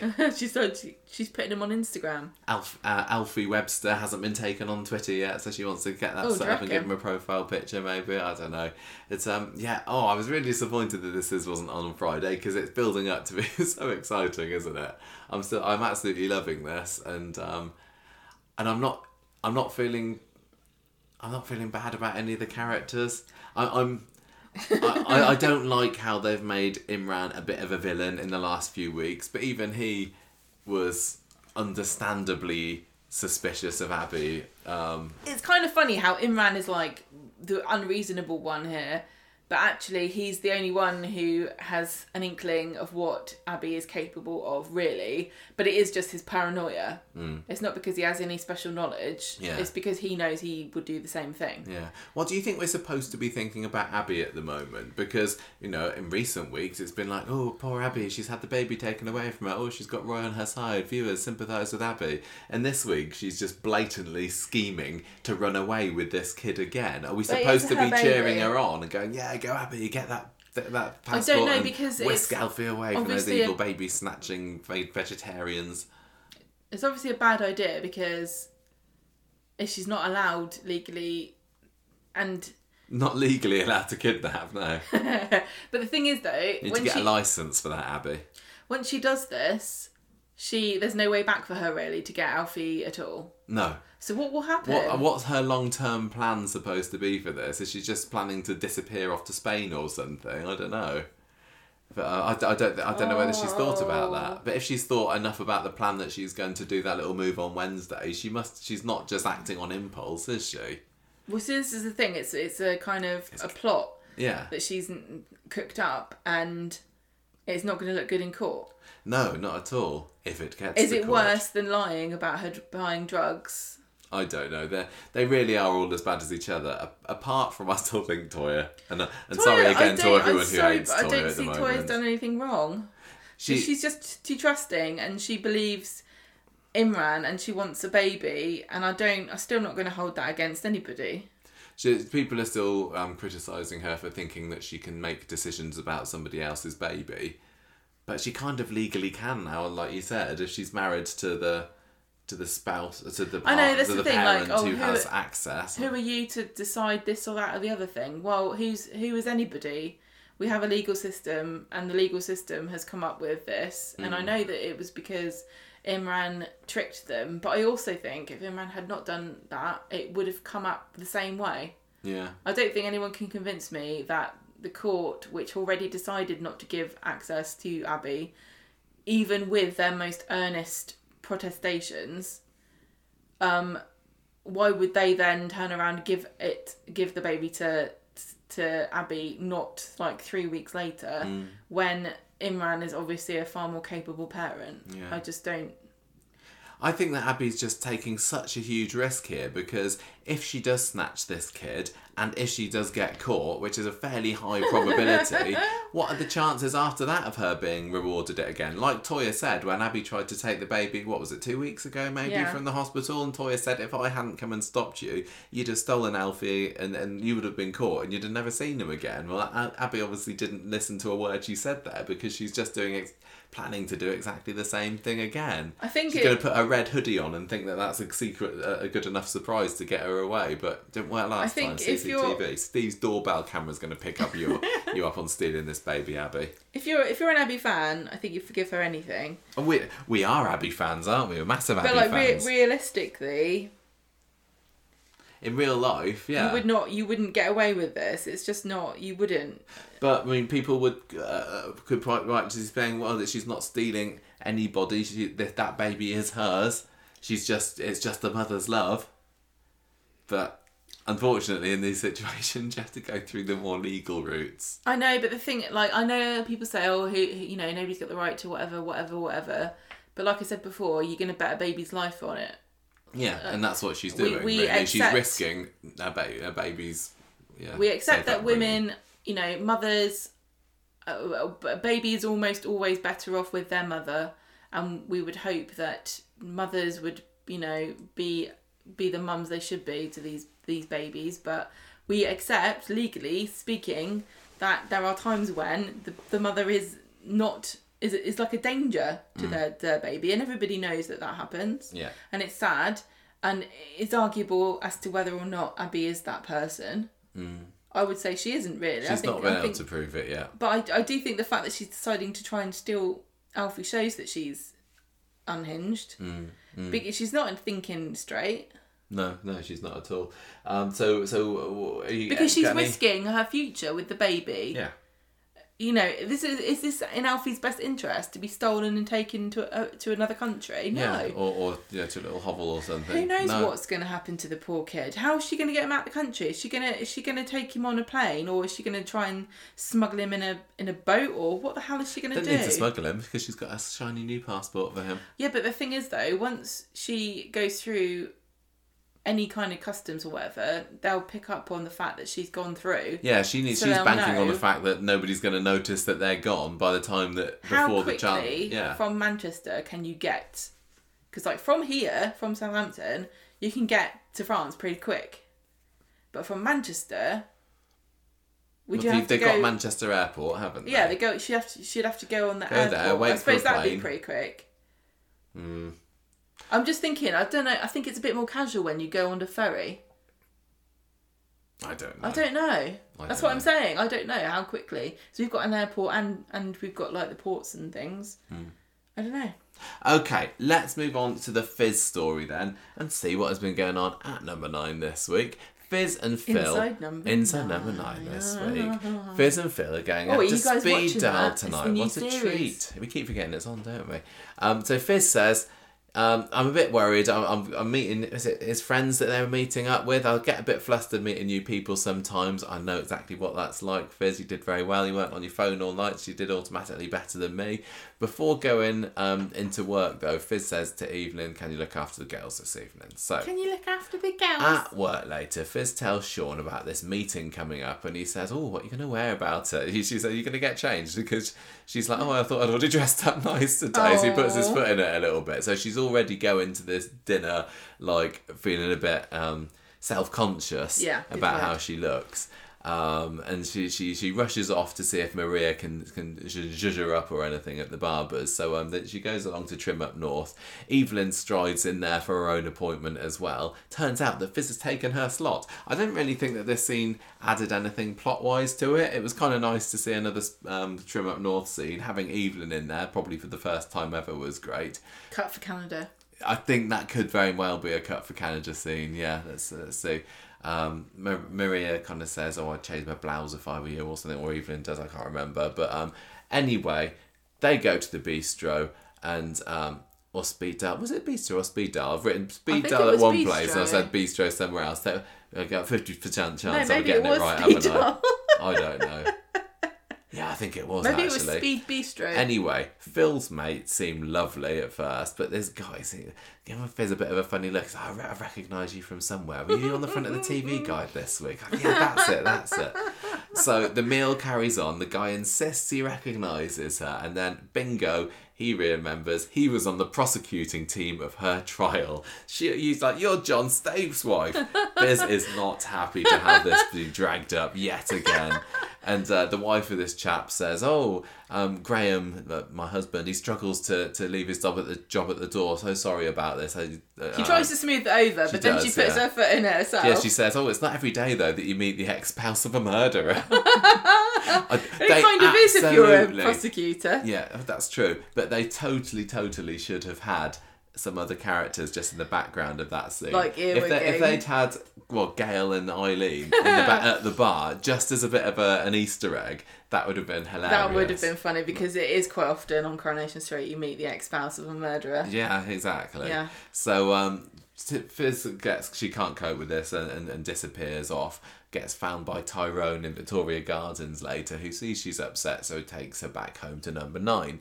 And it turns out that Fizz... What am I talking about? Fizz had never told Phil about John, her ex-husband murderer. She said, I don't want to risk it. Don't want it to come up again. That was the past piece of my life that I thought the doors had closed. Now, there. I found this so intriguing, because we take it for granted on Coronation Street. All these characters have these really complicated and melodramatic histories. But in real life, how famous would she be for being the wife of John Stape? Because she was involved in some of his crimes. She was. I mean...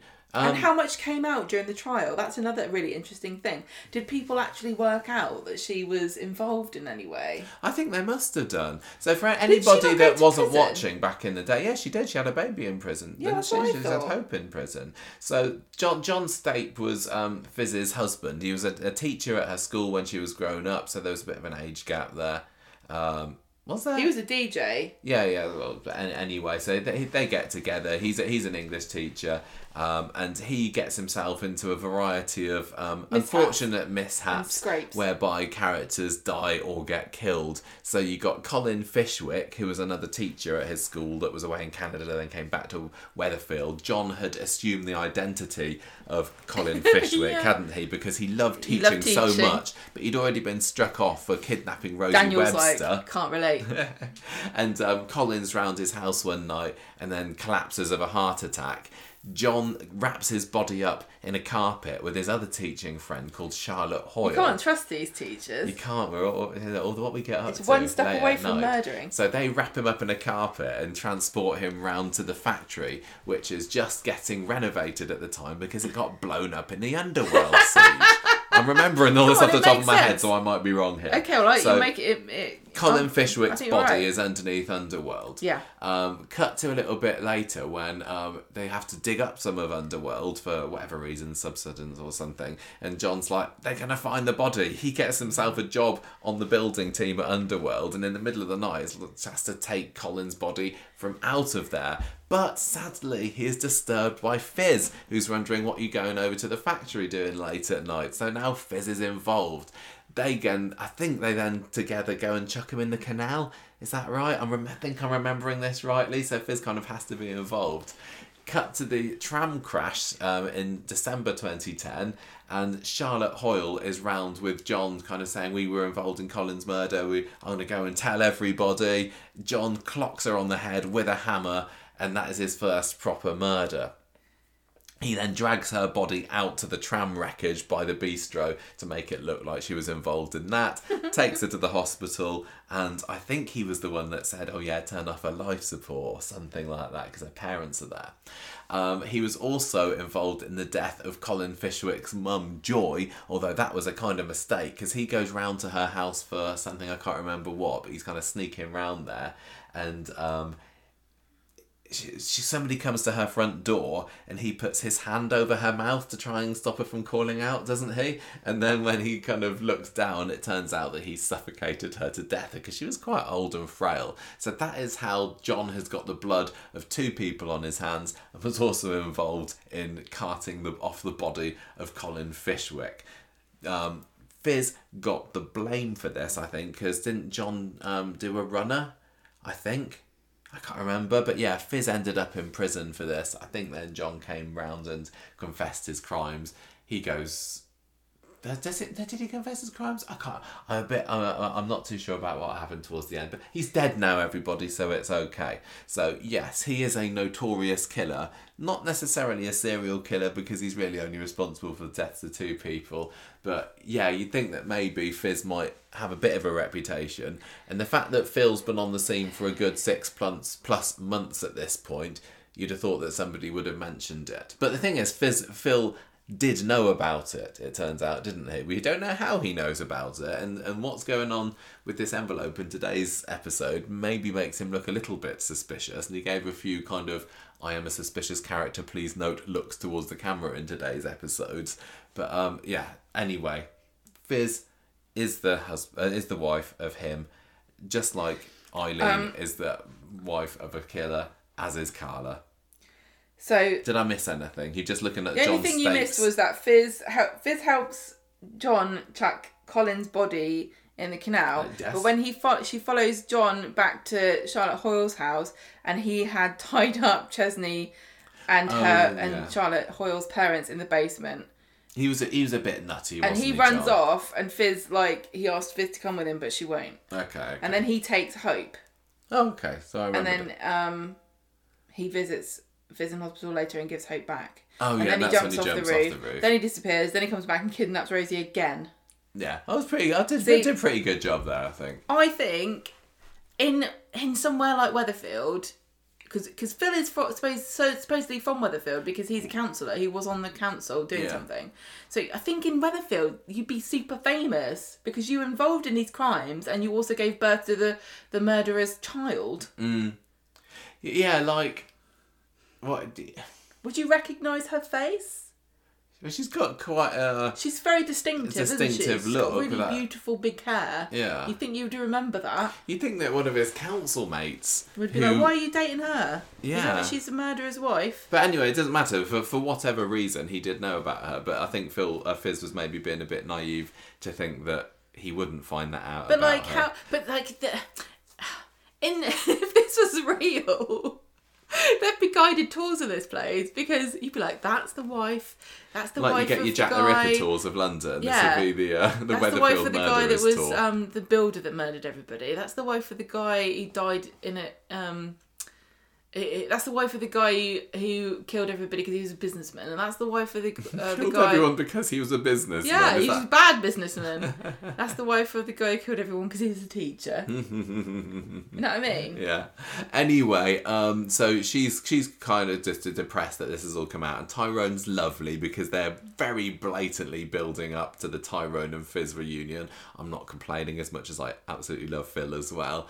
Ty kind of points out...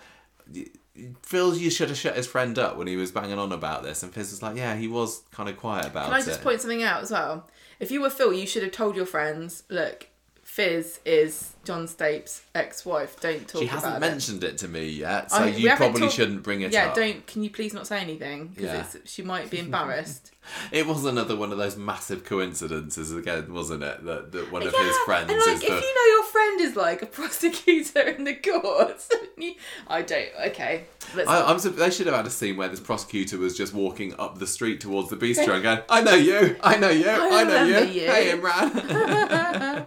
Anyway, later on, and Fizz and Tyrone are having a great old time, dunking biscuits and reminiscing about old times together. And he says, "Look, you were right not to mention John to Phil. He's not worth thinking about anymore." And then there's a knock at the door, and it's Phil. He's got Fizz's handbag. Handbag? He's looking kind of guilty or apologetic, maybe, about not defending her when he had the chance earlier, or not just telling his friend to shut up. So he goes into the lounge and apologises for not saying anything. He says, "But I tore a strip off Graham when you left." Oh, did you? First. Yeah, did definitely. He also admits he's always known about John. He assumed that she didn't want it all brought up though. And Fizz says, "Yeah, it was awful." She kind of opens up about how hellish the whole situation was. And But it's fun to watch. Bill says, "I promise I'll be there for you, whether you want to talk about it or not." So when they get up to go home, Fizz thanks Tyrone and says, "You're a good man."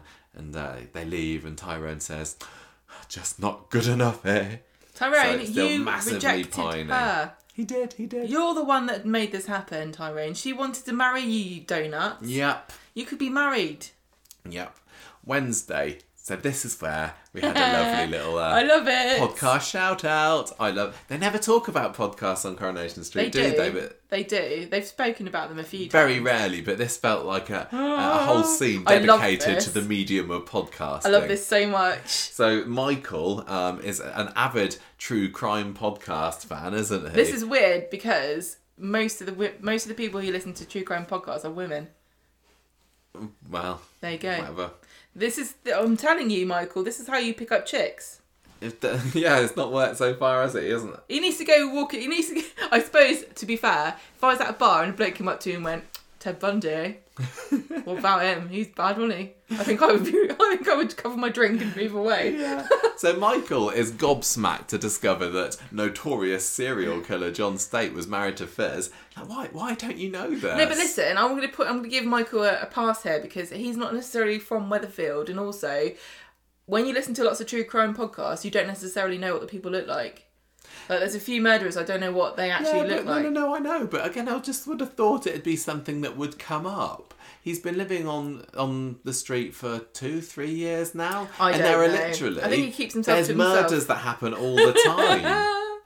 I think maybe the reason that they moved to Coronation Street is secretly Michael saying, "I want to get in with all this." Tourism. It is basically. That could be his new thing. He's always got different, his finger in many pies when it comes to business opportunities. He could be the murder tour guy of Coronation Street. I would love that. Oh gosh. I'd go to a Michael tour. He'd be an ace tour guide. I really do love Michael being a true crime podcast enthusiast. I absolutely love this. It's so funny. And they're like saying, because he's so nice and chill, isn't he? He's like, yeah. I can't imagine him sitting there at night, like eating popcorn, and then he dragged their bodies into the bathroom where he took an axe. I can imagine him just like going, "Oh my gosh!" I can imagine him, overreacting while he was listening to it. Mum, can you bring me up some hot chocolate and tell me a story?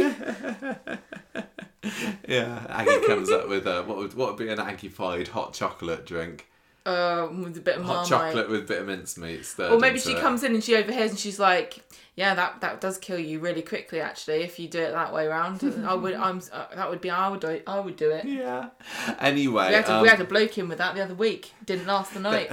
They're saying like, "Oh, has there been a podcast about John Stape?" And we were like, yes! And literally, as we were watching this, usually we try and eat our dinner before Coronation Street, so I can at least just watch and take my notes. But on Wednesday night, we were eating whilst watching, and I literally had to drop my dinner, get onto my Twitter, find my link to the John State podcast that we did, and go, yes, tweet. Here's a John State podcast.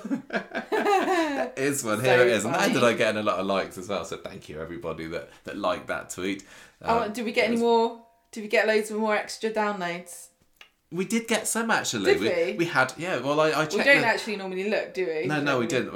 Overnight, between Wednesday and Thursday, we had 13 views of the John Stape character profile on YouTube, actually. So big numbers there. Thank you, Coronation Street. I don't want to brag or anything, but wow, right, so that's nice. That's anyway, good. Fizz is not very happy with the fact that her ex-husband is being bandied about in the factory, so she goes and disappears off, all upset again.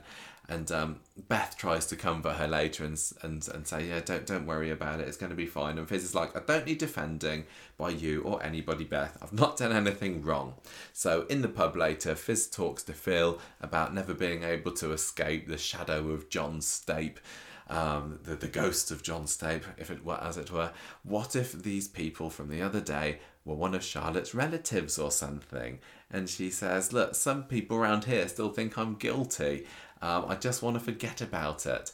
And then later she pops off to the bog, and Phil has a bit of a shady phone call. Were you going to say something else? What were you going to say? You said he popped to the log. He popped to the loo and had a shady. No, Phil phones up somebody and says, "You got my email then? Right."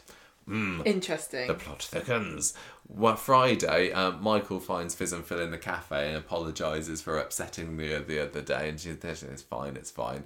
Fizz then asks him Phil, sorry, not Michael, to go and pick up the girls after school. You can make but that he says, to it. I can't because I'm in Leeds, apparently. And this is where he gives a very dodgy look. Tyrone later on sees Phil passing a brown envelope to a shady-looking guy in Victoria Gardens. Don't do things like that in the middle of the place where all of your neighbours are.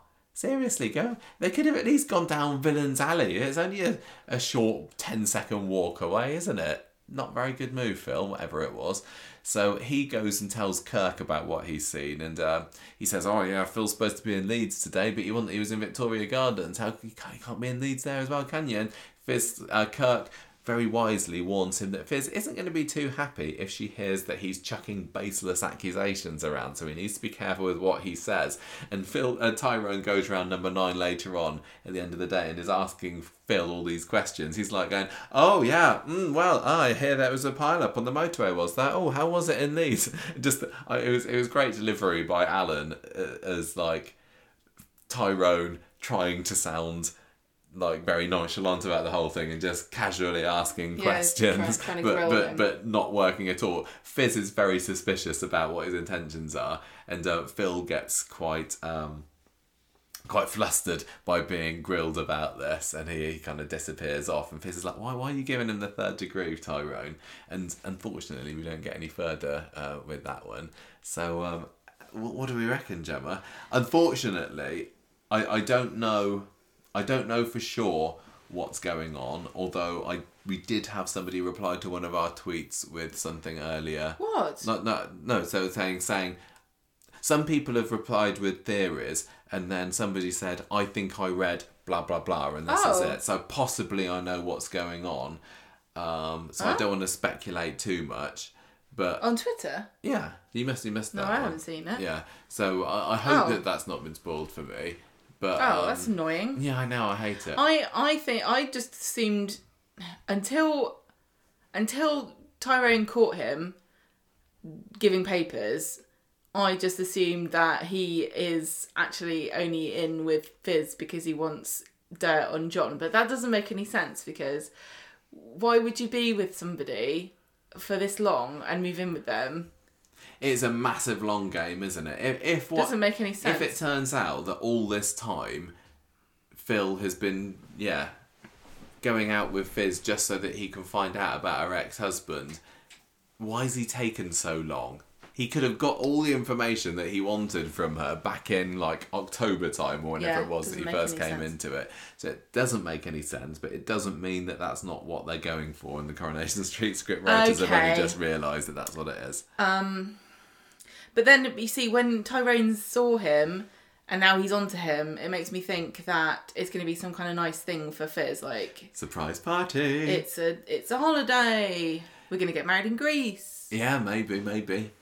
So that's the sort of thing that does happen, but just the fact that Phil was looking dodgy a couple of times does make me wonder. But then, were there to be, like I said, because we've seen Tyrone see him, makes me think that he'll kind of confront him and then it'll turn out to be something nice, then he'll look stupid. But then again, like you said, it does feel very much like it's being set up for Tyrone to win Fizz's heart back. Exactly. So Phil needs to be out of the picture for that. Something this could be the awful end of Phil. That Phil is going to be revealed to be horrible.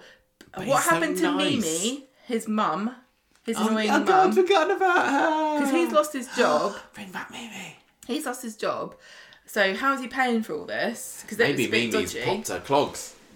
Yes, maybe this Phil is money. was off screen for a few months. I'm surprised that Mimi hasn't come in and gone, "Oh, dreadful, what a horrible house. Oh, I can't believe you're living in such a pokey, if we are going hole. to be seeing the denouement of Phil soon, I hope that we get another Mimi appearance. And what was the name of the dog? Coco?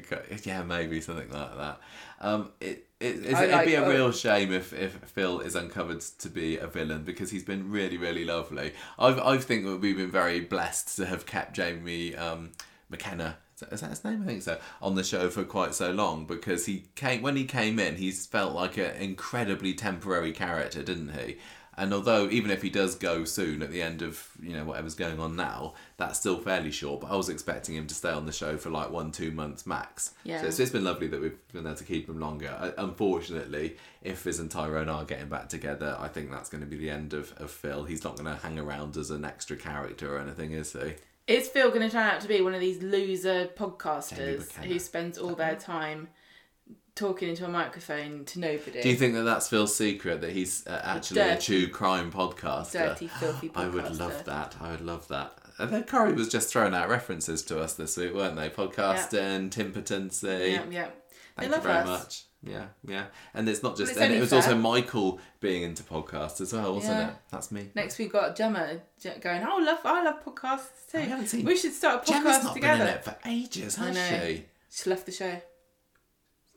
Yeah, okay. But I'll touch wood, I won't speak too soon with that one. I thought you said you were enjoying her. No, I am, recently. that's true. So I am how dare enjoying you? Gemma. I just don't like many of the other things that go I around Gemma. I can really honestly just picture a really funny scene between Michael and Gemma where they're talking about Michael saying, "Oh, did you hear about Fizz and like John Stape?" And she's like, "Yeah, how do you know about that?" And he says, "Oh, one of my true crime podcasts." She goes, "Oh, I love true crime podcasts. I love listening to them."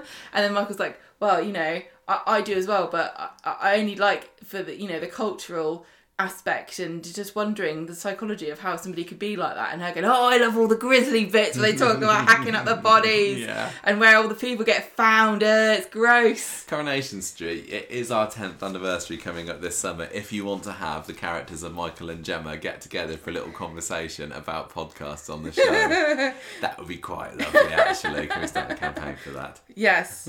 I mean, the campaign to get us as background artists went so well, didn't it? That's not going to happen, but you could How many get people Michael and signed Gemma that on petition? the show. I don't even know. Like 40. That's pretty good. I was thinking earlier that, do you think that John Stape, they overusing him? Because it's only been a few years since we had Jade, didn't we? I know, yeah. And it's like, Fizz has got more going for her than she was married to John. I suppose it's similar to Gail with Richard getting married. Getting referenced all the time. He gets brought up a lot. It would come up a lot, Michael. But the Platts are in it. They were never out of the show, so it would be natural for it to be brought up. But it just feels like if we've only just had the reveal of John's secret daughter, if this is the reveal of John's secret godfather or something that brother. Phil's secretly in cahoots with, then it's going to feel stupid. a bit samey. Is there a possibility, and I think the answer is no to this, that could Phil be working with Jade? That would be an interesting... Boo. No? I think that could be an interesting comeback. Boo. I didn't like Jade being... I didn't like that storyline. I've decided I didn't like it. I thought we liked it at the time. No, I decided I didn't like it. Oh, okay. In my mind now, what I need, and this is completely not what you're talking about, a scene with Michael talking to Hope and Fizz and realising slowly that Hope is the daughter of the murderer, John Stape, and kind of like getting freaked out and like backing slowly away. And then maybe Evelyn notices he's uncomfortable and she's like, she sets fires as well, And then he never talks to her again. I think that Michael should get a copy of Ken Barlow's Cartwright mystery book about the murderous Elliot family and all that. Honestly, I think that could be a good avenue to take that character I love down. it so much. I love Michael being into true crime podcasts. Me too. I wonder what his favourite one is. Think he likes My Favourite Murder? Last Podcast on the Left? I don't know any, because I am not into true crime podcasts. I don't think I'd be able to follow them. Morbid? Yes, we know well done, Gemma. You know lots of true crime podcasts. Right. We should start one. I've always wanted to do one. We could actually Gemma make keeps money going out of on that. about us starting a true crime podcast. I'd be we absolutely could make money out useless of it, about it. but we wouldn't do that because we're not vultures. Right, Gemma, can you tell us what's Max and Daniel and that lot been up to this God, week? do you know what? You get this storyline. Oh, I wish I shouldn't have let you. Daniel's a bit of a downer at the moment, isn't he? It's like, come on, Daniel, put yourself together. Go on. This was the letdown story of the month. I didn't think it was too bad, but every time this story came on the screen, I was like, yeah. Right, Monday, David admits to Shona that Max is cacking himself because he's got to go to this trial. Yeah. There's the They have a spiking trial. trial. We didn't see the trial. It's an actual trial. What did you think it was? I forgot because I thought you were talking about the LEA thing. Oh, no, Like they were no. going to have a trial to see whether he's allowed to go to school or not. No. I thought that's a bit harsh.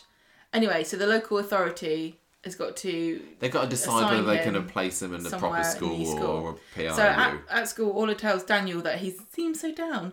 And he's like, I don't really want to go into it. And she says, look, there's a permanent position coming up and I want you to apply. So in the pub later, Nikki and Paul, who are his roommates, to remind you, encourage Daniel to sign up for this job. And he's like, I can't really get inside of anything, to be honest. And I feel the same way about this storyline. He's like, my family doesn't like me anymore, so I don't care about anything. Max is I'd called... forgotten all of that stuff about the Barlows estranging Feuding. Daniel. Yeah, it's just not good. It's not because that interesting. he didn't blab on Max that he'd spiked Amy's drink, isn't it? And Tracy's really riled up about that at the moment. It's because he pushed him down the stairs and then they had a double jeopardy. Yeah. Is that what you call it when you push someone down the stairs but you know they spiked somebody else? Max's court case goes well, but he's got a year's referral order, so he's got to stay on his best behaviour.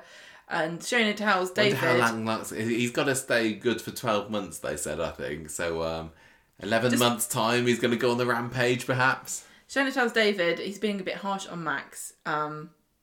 Yeah, he's having a hard time. David's like, well, you're lucky. I can't remember. He wasn't like, oh, well done, Max, everything's fine. He's just like, yeah, you got in trouble. Well, yeah. You're taking it like a grown up, yeah. Daisy goes to see Tracy and Ken and plead Daniel's case. And Tracy says, Daniel's got something to say. You should come and say it to my face.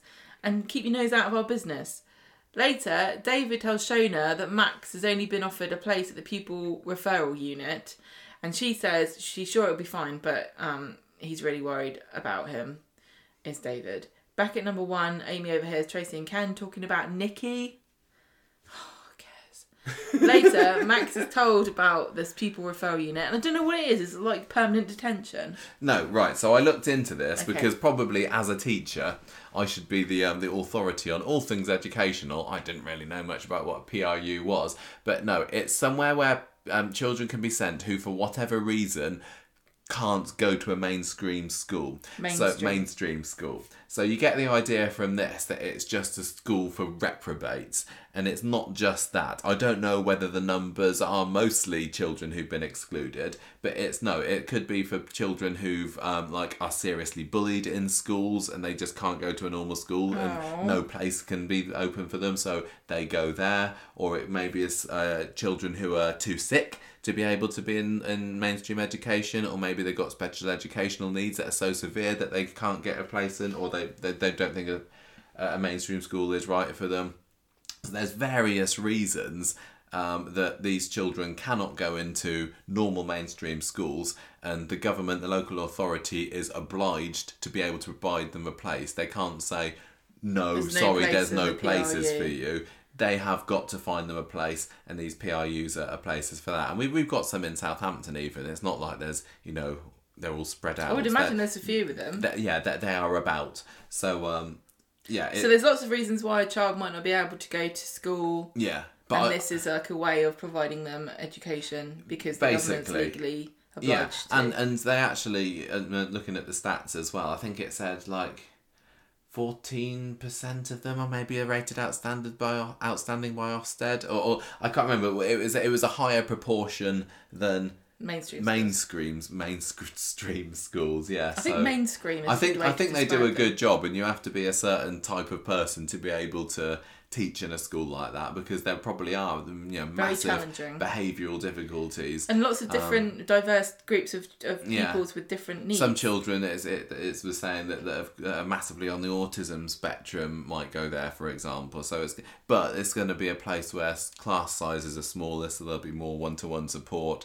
So they're supposed to be good places. Like a good place, yeah. It does. I mean, but I was just reading it off an internet page that wanted to just say the facts about what it is. Maybe in real life they are actually, as bad as Coronation Street had made it sound. Well, the thing is, anytime anything's outside the norm, there's a stigma attached to it. Yeah. So I can imagine that probably, and also if you don't know anything about it, you feel worried. Yeah. It's not just a school for naughty children. Very naughty children, although I'm guessing that maybe quite a high proportion of the children on roll are fairly naughty. Yeah, but the thing, why are they naughty? That's the question. There could be lots of different reasons.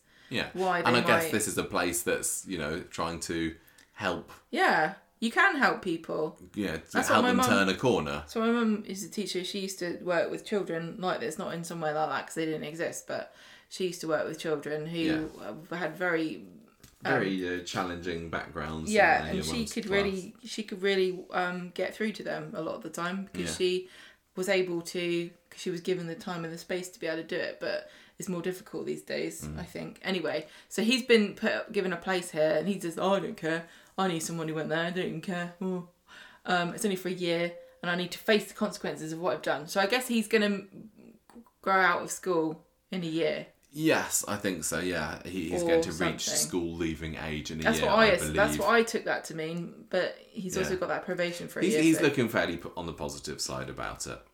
I guess if I was a parent, the thing I would think is I don't really want that to be on his CV for the rest of his life. Yeah, well, like that might look weird. Yeah. But other than that, if he gets better support. On Wednesday, Max is getting ready for his first day at the new school. And Gail's like, good luck. She gets him a new bag, which he doesn't like.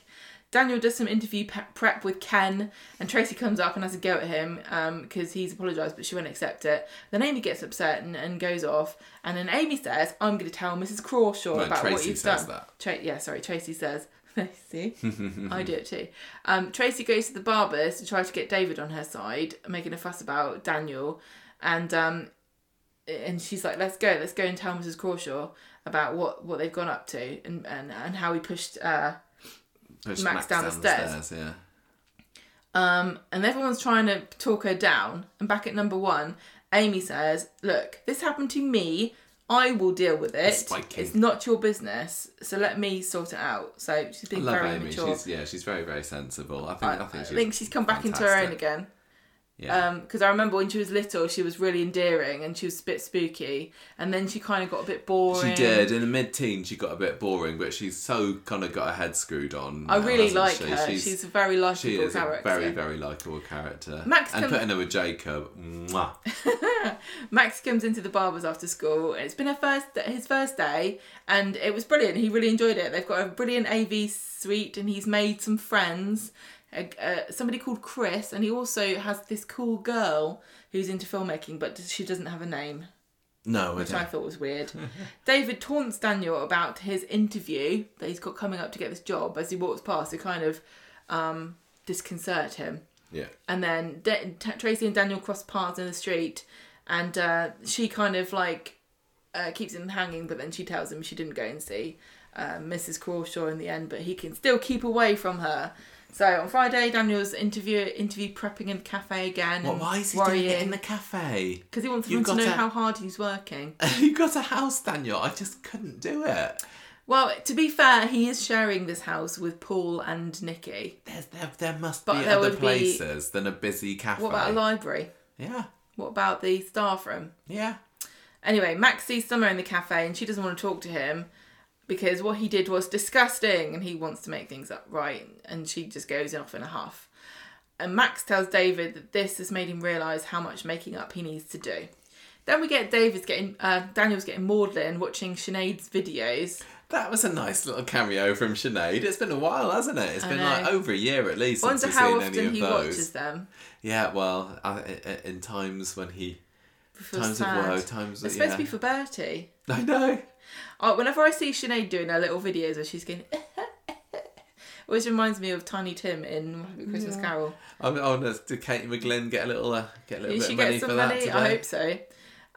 Paul and Nikki come in and I want to know as well, like, that particular bit of video, has that clip been shown on Coronation Street before? How much footage did they take of Katie McGlynn saying various inspirational things? I wonder whether they've got her recorded her saying any like exciting plot things that would be really cool and interesting in the future, like here's my secret. I've got to tell you something that nobody knows. Oh no, the USB file's corrupted. What could she mean? They could have I would have really it would asked have her been very to do sensible this, just to have her say a load of things, and some of them might not have been ever used, but things that they could have drawn from in the future. But in the future, we could probably use deepfakes to make her say anything. That is very true, yeah. Where did we get to? Everyone was trying to sort of G Daniel up about his interview. Sorry, guys. He thinks he's a rubbish teacher. I don't say I disagree. The interview begins. He's not doing very well, and they say, "What are you most proud of in the last year in the classroom?" And he's like, "I can't even think of anything actually." He's just he's given up, hasn't he? He's defeated before he even absolutely started. defeatist attitude. See, I think this is a bit of ego protection here from Daniel. I think he's very egotistical, and I think he's worried that he might not get the job. So I think his ego's kicked in to go, a good point. Don't even try, Daniel, and then you can say that you haven't failed. Yeah. So the interview's over, and Orla's like, "What the hell are you doing? Do you not want this job?" And he says, "I'm just really down. I'm not cut out for teaching. I'm going to finish my training and quit." That's the spirit. Goes to the pub to drown his sorrows. Daisy looks gutted for him. But David's chuffed and he's like, you should go live somewhere else, actually. Your life's over here. David goes back and tells Shona, Mr. Chips has had his chips. What was that shrug for? Is he Mr. Chips off of, Not off catchphrase. Mr. Chips, the teacher. Is this a famous thing, or is this... Yes. Who's Mr. Chips? I don't know, but it's a thing. I think it's before David's time. No, maybe. I don't know. Anyway, he says Mr. Chips has his chips. And Max is texting Chris. Is it Chris, or is it, it's is Chris. it girl? Well, he says it's Chris. And I don't know whether Chris is a girl. Later. Daniel returns home and tells Nikki what's happened. And she says, "Oh, you shouldn't do this. There's still time to fix things." And he says, "I'm not fit to be a teacher. What would Sinead think of me?" And Nikki says that you just made one mistake. Everybody makes mistakes. And she takes his hand and she says, "I'll help you." And he says... when she was taking her hand, she said something along the lines of, "Oh, Sinead loved you like I..." and then kind of stops herself from confessing her love, doesn't she? I think She's we could have a for him, future. the dashing fool. Daniel sighs and says it's not going to happen. And then it gets a bit awkward. And then it's the end. Yeah, so, oh dear, Nikki is falling for Daniel. Ooh. Yeah, exactly. Honestly, think Daisy's more suited to Daniel. Oh yeah, than definitely. Nikki is. I can't get behind Nikki. I'm sorry. Daisy, I know that Daisy is conniving and she's not interested in the same things that Daniel is, but I think she's way brighter than Nikki is. Yeah.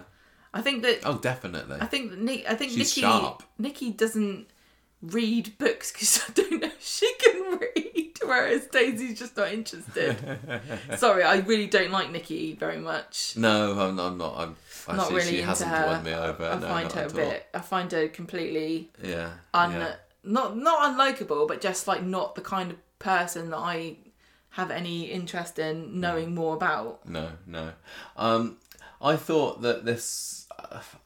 Some bits I was interested in this storyline this week. I found the interview kind of interesting / amusing. The fact that, it's very nice that they gave Daniel the chance to be in his home turf, in his own classroom for the interview, rather than, I don't know, the head teacher's office. And it's very nice that it was Mrs. Crawshaw, the deputy head, who was the one doing the interview, rather than, I don't know, the head teacher who maybe did it. And I think Orla Crawshaw has joined the ranks of the Weatherfield serial killer posse. You're right. I think Mr. Griffin is underneath into the gym. People referral unit or something. It was possibly not the most realistic of teaching interviews, and the fact that he had to wait until 3:00 to go there as well. Surely a teaching interview is going to involve like watching him teach something. Even didn't Nikki, when she got the job there, she had to be observed interacting with a group of children, didn't she? So I guess Orla watches them all the time, so what's the point? But it's only fair. Anyway, do you think he is going to quit teaching? Is this the end? Is he, and should he? He's useless, isn't he? I think he should. I really liked the idea at the beginning of Daniel being a teacher. I think it's nice having a teacher, the fact that he's following in his father's footsteps, because Daniel is definitely a mini Ken in very many ways, because they like to hit children. But who doesn't? He's totally thinking about it, not suitable. He's pushed a kid down the stairs. He's roughed them up, like when he was going inside Max's backpack that one time. He's totally not suitable. He's really also But that unable aside- to like draw a line between his social life and his school life. He's way too involved in the children and what they're up to. Well, He one shouldn't- particular child, really. shouldn't He's be just obsessed obsessing. with Max. And also, I don't know that it's necessarily appropriate that he... Some people can cope with it, but I don't think he can, knowing the children outside of school. Yeah, no. I think he needs to go to a school that's nowhere near where he lives. He does, but equally, he is also very new to the job and he's got plenty to learn. I think on the teaching side of it, we're led to believe he's actually quite good, and he's certainly got the subject knowledge and everything. I mean, we haven't actually seen him do much teaching, He's just have too we? wrapped up with drama. Yeah, I think that he should. Yeah, you're right. He should just get a job at another school. Yeah. Where he doesn't know anybody and actually try and do teaching and not just lurk around coffee shops. I mean, sometimes I have a problem, a bit like relationships on Coronation Street, where they don't like to develop them. They like put this couple together for a bit and then they split them up after a while because, we can't think of any storylines other than get together, maybe have a baby and then break up. And sometimes characters get jobs and they're just in that job for a little while. But let's just make him a teacher for good. I think he's either going to be a teacher or a journalist, isn't he? And I'd probably He's rather been a he was journalist already. Yeah, so I'd rather he was a teacher. But I don't like how disrespectful Coronation Street is I do. to teachers. Yeah, but I did like Shona's line about the 6-week holiday today, because that is the classic thing that people who have got no idea about teaching say, isn't it? Like, you must love that 6-week holiday. I know, but... And Daniel gave a bit of a look, but it didn't really fit right, because Daniel literally has never had a holiday because he's never been a teacher. Well, no, that's right. He's never had a 6-week holiday. Also, his workload doesn't seem to be too bad. He's certainly got the work-life balance right, hasn't he? Because he gets his breakfast in the cafe. He gets into school. He literally is a 9 till 3 teacher, isn't he? I think. Yeah. But no, I thought that was quite a funny line from Shona. It was, yeah. I also like Shona talking about giving a teacher a nervous breakdown when she was at school. I thought that was good. But we Gemma, definitely did that to one of our teachers. It's really bad. I know, but still funny to have Shona talking about it. The biggest shock of the week for me this week is that the Edinburgh trips happened. I know, they wouldn't even take us with casually them. dropped that in. I wanted to go. That was like clearly seemed to be setting up a story where Daniel and Nikki go to Edinburgh together, and Daisy's jealous, or what do they get up to? What happens in Edinburgh stays in Edinburgh. But no, it's happened, and they were organising this over the Easter holidays, weren't they? So they literally started to organise it 6 weeks ago, and now they've been and come back, and it's all over. Well, good for them. Good job. Nice work. I've got a residential trip coming up that I've been organising on and off for the past 9 months or so. It's driving me nuts the amount of organisation it takes. But anyway, you're just making a mountain out of a mountain. I'm very surprised that they didn't go down the route of let's send them off to Edinburgh and get them together in a hotel room or can I just point out that they went to Wales to film this scene for No, don't bring that up again. We've already apologised. We've already said. Why couldn't they go to... Maybe that's why. They spent all that money on going to Wales. They should have gone to Scotland. Yeah. I mean... what do you think about Tracy's behaviour? Do you think that she's being unreasonable in her... Well, it's her kid. She seems to be being written as being unreasonable, but if you think about it, you probably would be. She is taking it out on Daniel when it wasn't Daniel that did it. I think she's kind of misdirecting her anger. No. But what Daniel did is still keep quiet.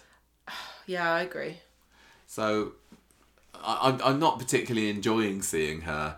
bad-mouthing him and slanging match in the script. I just haven't really got time for it. I wasn't invested in it. The Barlows are I quite like understand. That. Yeah. I'm sure she'll just kind of forget about it. It seems to be one of those things that, she will, we'll come back to them 6 months later and they'll be friends and we didn't actually see the making up. A bit like, now how Billy and Todd are best mates again. Right, let's finish off with the Halo story with a bit of Jacob Hay and Amy Barlow. My favourite new couple on the street at the moment, and they're having a bit of a rough time in their flat because they got a leak or something, or the electricity's been turned off. Yeah, it's they haven't got the money, cost of living increase, etc.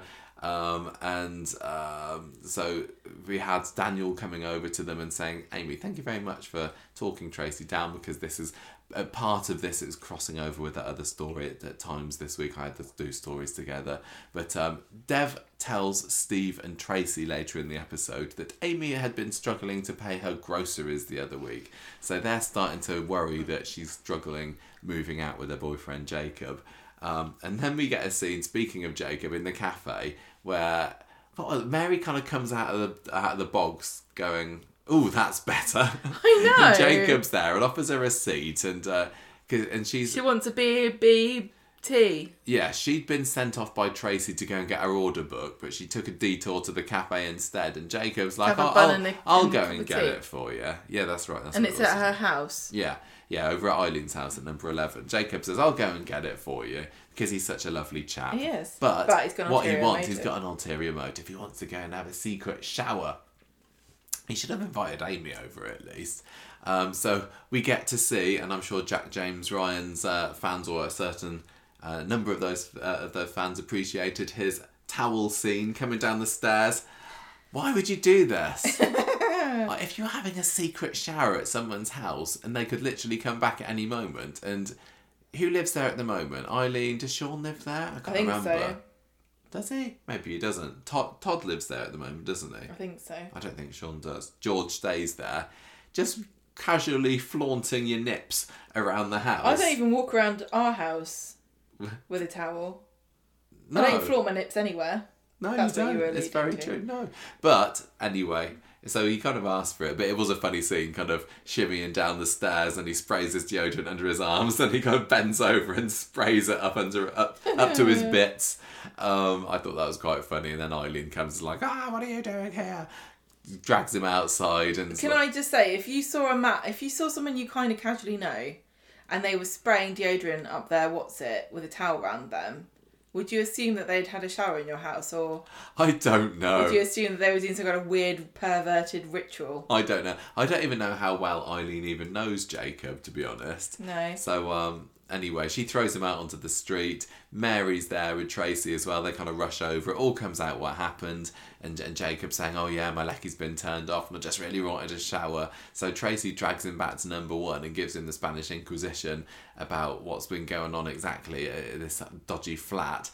And it transpires that although it is a council place, it's in his sister's name. So it's all a bit, it's not really above board what's going on there.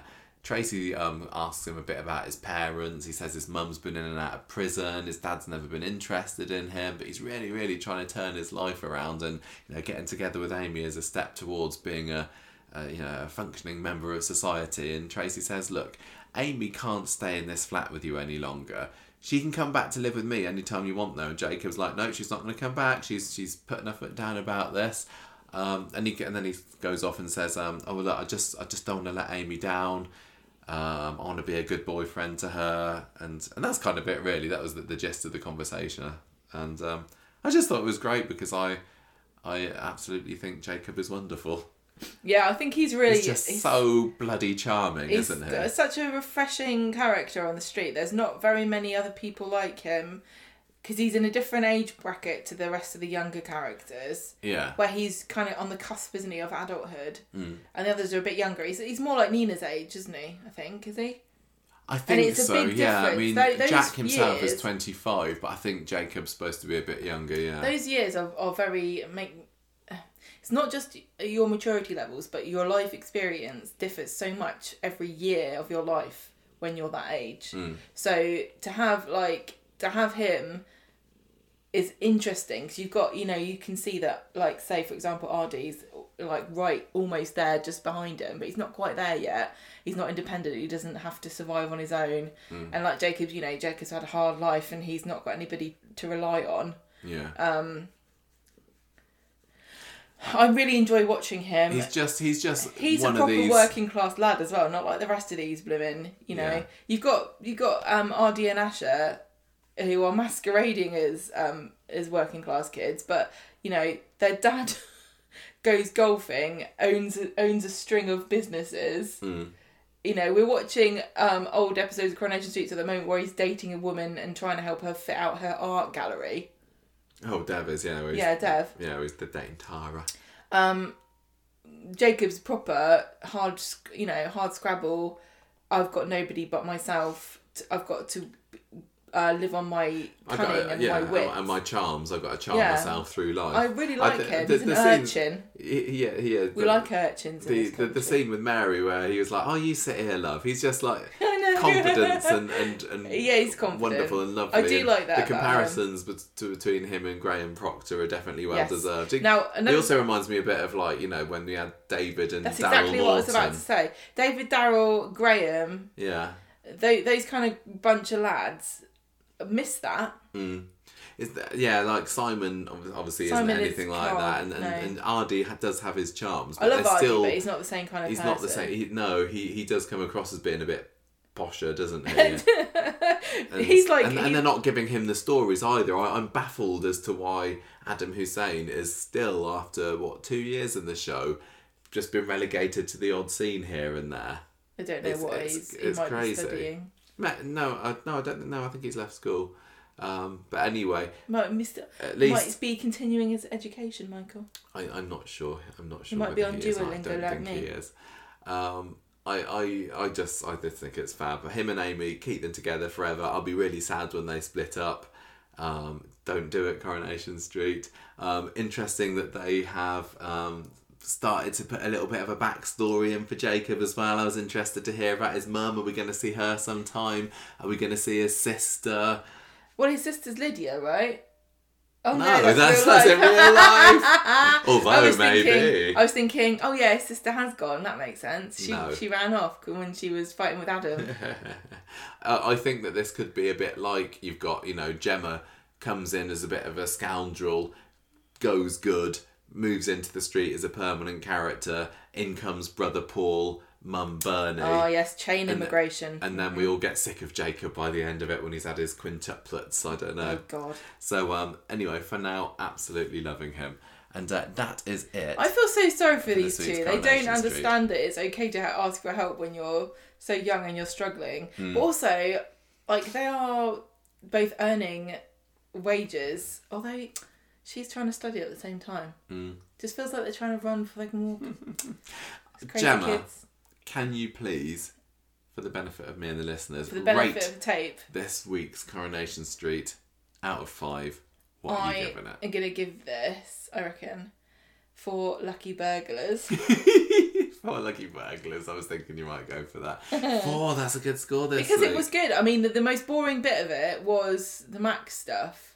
Yeah. Max and Daniel and everything. Sure. Really dull. Sure. I didn't think it was really dull. It just wasn't quite as interesting. I don't care. It's because I don't care. What's one the thing dilemma? that's interesting me about Max anymore. is that is he nice or not? And I'm kind of like a bit on edge. And like every time he says, "Oh no, I want to turn the corner," and I don't believe it. I don't. He's unsettling when he's smiling. It's like you're waiting for him to stab you. Yeah. So I don't know. Was I going to go for 4? I don't think there are... Oh no, but Wednesdays was pretty good. Oh, what the heck. I'll give it 4 as well. Ooh. I'm going to give it 4 handbags out of 5. Character of the week this week. Well. I'm kind of... Have you got anything you're edging towards? I'm having a little look and I don't know. I mean, Jacob was awesome, but he wasn't a big enough part of the week maybe to win this time. I should give it to John Stape just for still getting a shout out. How many years after he died? Is it Abby was pretty good this week. Toy was lovely, but I don't think she's character of the week material this week. I really enjoyed Tim this week, honestly. I thought he was very funny with his pills and everything, and definitely right to tear a strip off Sal at the end of today's episode. Do I give it to Gail? Gail was really funny. I was just thinking Gail was great. She got that great scene with Eileen today at the bench. Yeah, she did. She got the Eileen scene. She got the Richard's sexual frustration scene. She got the scurrying with the... She got to overhear somebody's conversation. But I didn't like that bit. I know you didn't. Because it's such a rare occurrence, and I don't think it's going to happen again anytime soon, I might give Gail a bit of a sympathy vote. Yeah, I'm going to give it to her. Fine, character of the week this week is Gail, but there were some other decent contenders as well. So, that is it for this week's Street Talk. Let's move on to the news. Welcome to the cabin, everybody. We have got some breaking news for you. Well, it's not actually breaking, as I've only just found out about this. Thank you, Rebecca. You just sent me some news that I didn't know about that came out a couple of weeks ago, and this is to any Elizabeths out there, because Gemma, you don't know this one yet. If your name is your name Elizabeth? I've got an Elizabeth in my name. Doesn't count. Middle names don't count. If your name is Elizabeth, get yourself down to the Coronation Street tour this weekend, because you get in for free. This is discrimination. You get in for free, Gemma, if your name's Elizabeth. No, I don't. Because it's the Platinum Jubilee. I'm not behind this. You don't. We weren't going Is to it go this anyway. weekend? Are you sure? This weekend, if you go down. But it's not the Jubilee this weekend. Maybe it's not this weekend. I should have read this more carefully. Maybe it's next weekend. I know you're making me doubt myself now. I'm just having a little look on my Facebook. The Jubilee weekend. It's next weekend. Breaking. No, it's not. It's 2 weeks.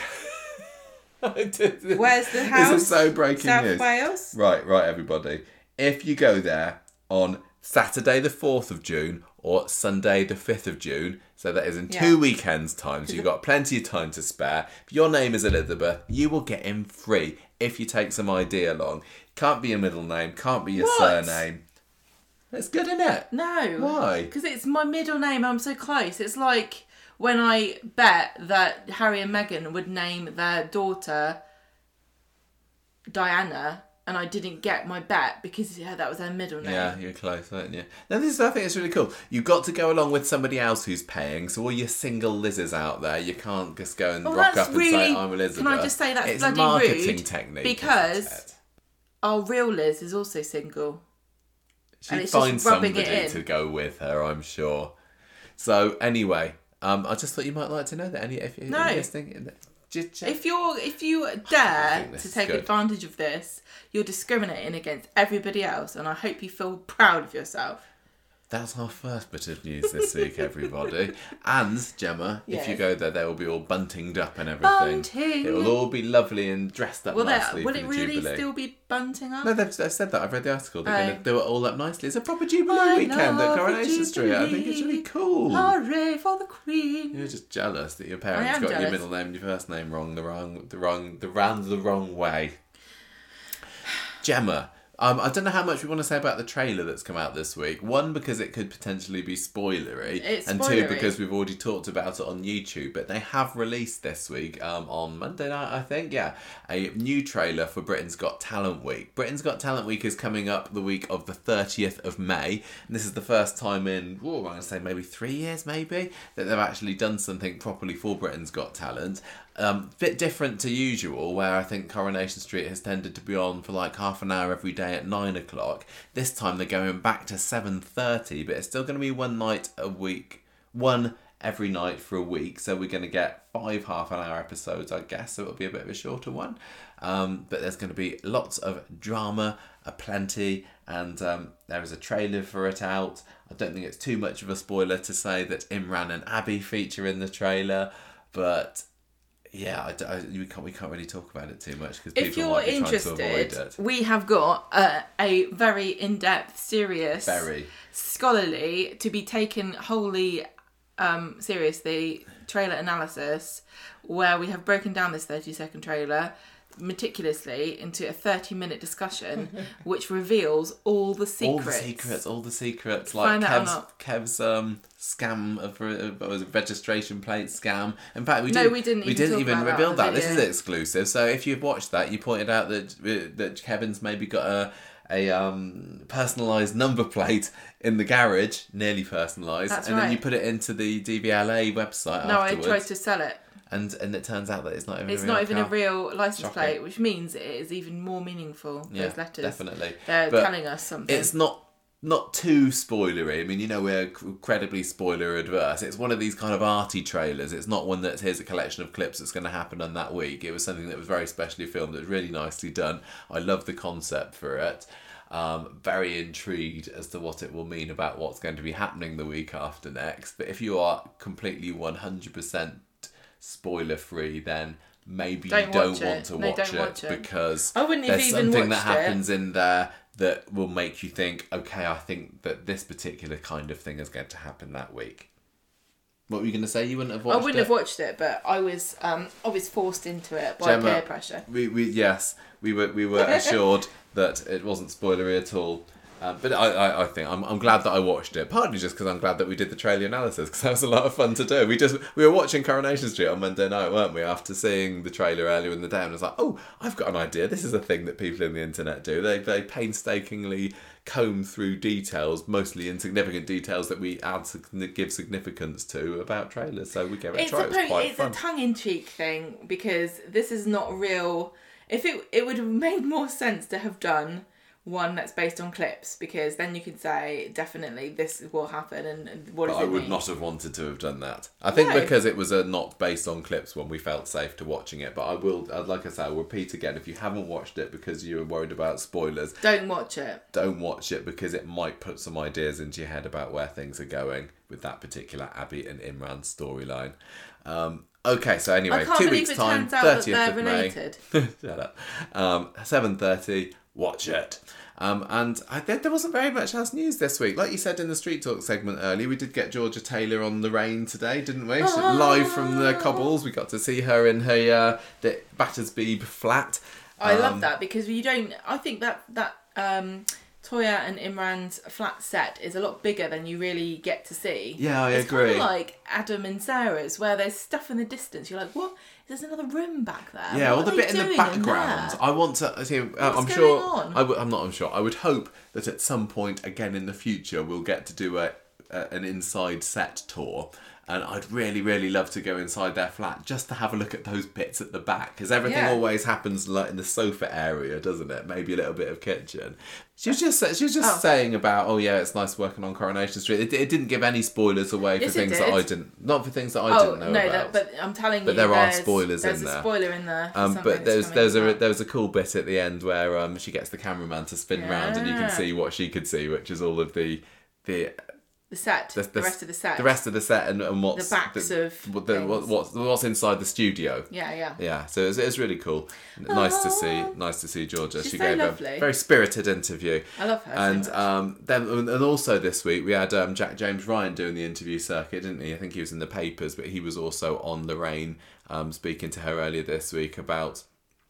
the fact that what's going on with Amy at the moment, but also his character, Jacob. Yeah, his character Jacob, and also about the testicular cancer that he had when he was 19, which is I think we'd known before that was the case, but he's starting to speak quite openly about it this week, and he was talking about supporting the Teenage Cancer Trust, and well, he's in a position where his story can help people. Yeah, he was, and obviously naturally, I suppose he was saying, it'd be good if Coronation Street could do a story about this. They did do a kind of a cop-out testicular cancer story with Robert a few years ago, didn't they? Do you remember? Yeah. He had it for a bit and then it went, and it was like, well, that was a bit of a blip in there. So maybe having something that was a bit more developed, because Jack's story, and he went into more detail in a newspaper article that I read the other day where he found the lump, he kind of screamed and started to go and show his mum and his sister Rebecca, and then back to the doctors the next day. That's and scary. It was a trainee female doctor with a male doctor kind of supervising there, having to have a feel about, and then he talked in that, and then on Lorraine about having to get one of the testicles removed and getting a new one put in. It kind of really affected his self-confidence for a good year or so. But he's spreading the word to get yourself. Well, check yourself out, lads. Know your body. Check yourself before you wreck yourself. Exactly, and I think he's an excellent spokesperson. He's very level-headed. He is, like Jacob, a very charming chap. Yeah, definitely. Despite all the pictures he puts on Instagram of him putting his middle finger up to the camera, does he do that? He does do that. That's absolutely awful. I cannot condone that. The youth of behaviour. today. How dare you? How saucy. I love him. Right, I think that's about it. Again, we've got another Cabin Extra coming up later. I didn't know whether to bother putting this in Cabin Extra, but why not? Imagine in the future, like, look at my pic. This is my granddad, and then there's somebody going with their finger over the camera, and this is my grandma. Why has she got dog ears? It was just a filter. Yeah, what will people think of us? You know, like these days when you have like Ancestry, you have like, oh, can you please restore this black and white photo that's like faded and crinkled? I want to show my grandma this picture of Granddad when he was in the war, but it got blown up. And then they come and they do it. There'll be like people painstakingly unfiltering dog ears and noses off of people. So they can see what they really look like back in the days of 2022. Oh, those brutal days. Right, let's do some feedback, I think. Okay.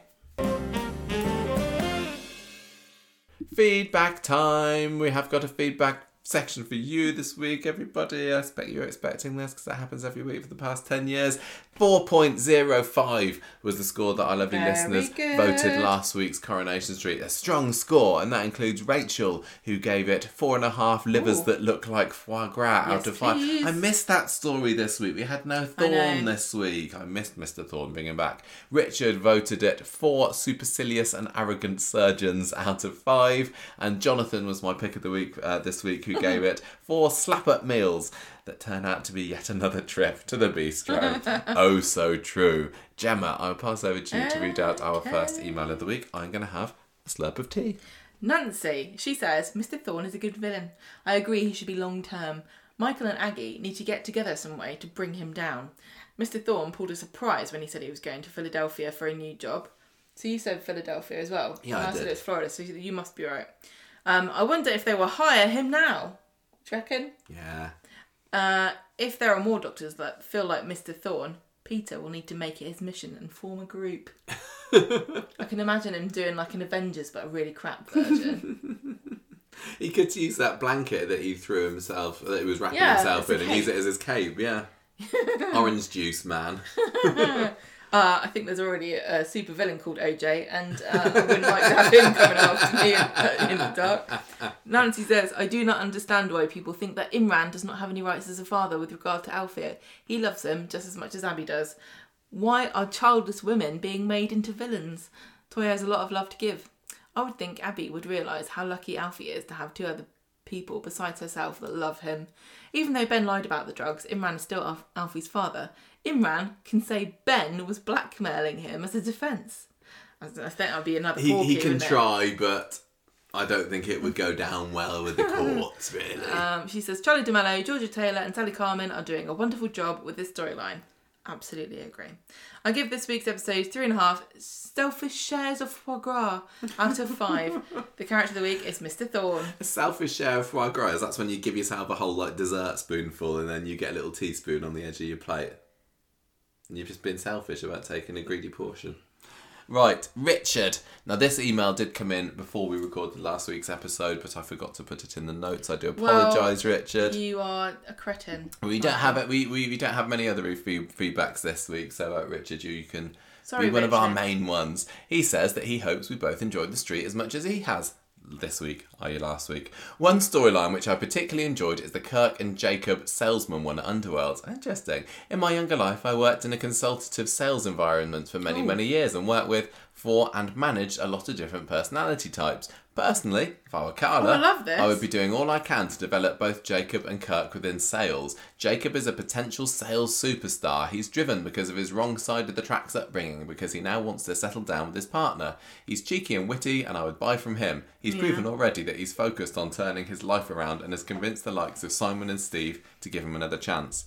Kirk is very likeable, albeit a buffoon. He's a loyal company man, and is proof of the old adage that people buy from people, evidenced by him completing some tricky deals already, albeit he doesn't seem to know how he did it. Kirk is missing one key sales attribute, self-confidence. Underworld could do a lot worse than invest in Kirk's development through confidence and assertiveness type training. His increasing buffoonishness seems to have kicked in when he first got with Beth. Maybe a more confident Kirk would find a new partner who doesn't suck the life out of him. That would be kind of interesting, sending Kirk on a course for 6 months and then coming back like Raquel coming back from Kuala Lumpur. No, she didn't go to Kuala Lumpur, did she? She just went on her massage training. Milton Keynes. Was it? I think it was Milton. Was it? I was going to say Milton Keynes. Everyone comes back from Milton Keynes with like a new person. I mean, some characters certainly could do with a reboot. It's not even saying it's out of character. In some cases, it's just, I'd like this character to go back to how they were when they first came into the programme. Yeah. And Kirk was certainly not quite so dumb in the early days. Classic Coronation Street this week on ITV3, we got to see Andy Wyman's first appearance at Jack and Vera's housewarming party. Richard continues, I would hire both Jacob and Kirk without a moment's hesitation and give Jacob the added responsibility of mentoring Kirk. Would you think Kirk would like to be mentored by somebody who's so much younger than him? He didn't like Craig bossing him about, did he? Or did he? No, Craig didn't like Kirk bossing him about. That was the other way around, wasn't it? I really enjoy this analysis of their sales potential. This is something I never thought about. I'm still not convinced about Kirk. He is a nice guy, but I think you've got to have a bit of nous to you if you're a salesman, and Kirk really, really doesn't. Yeah, but there's something to be said for he has a nous hole.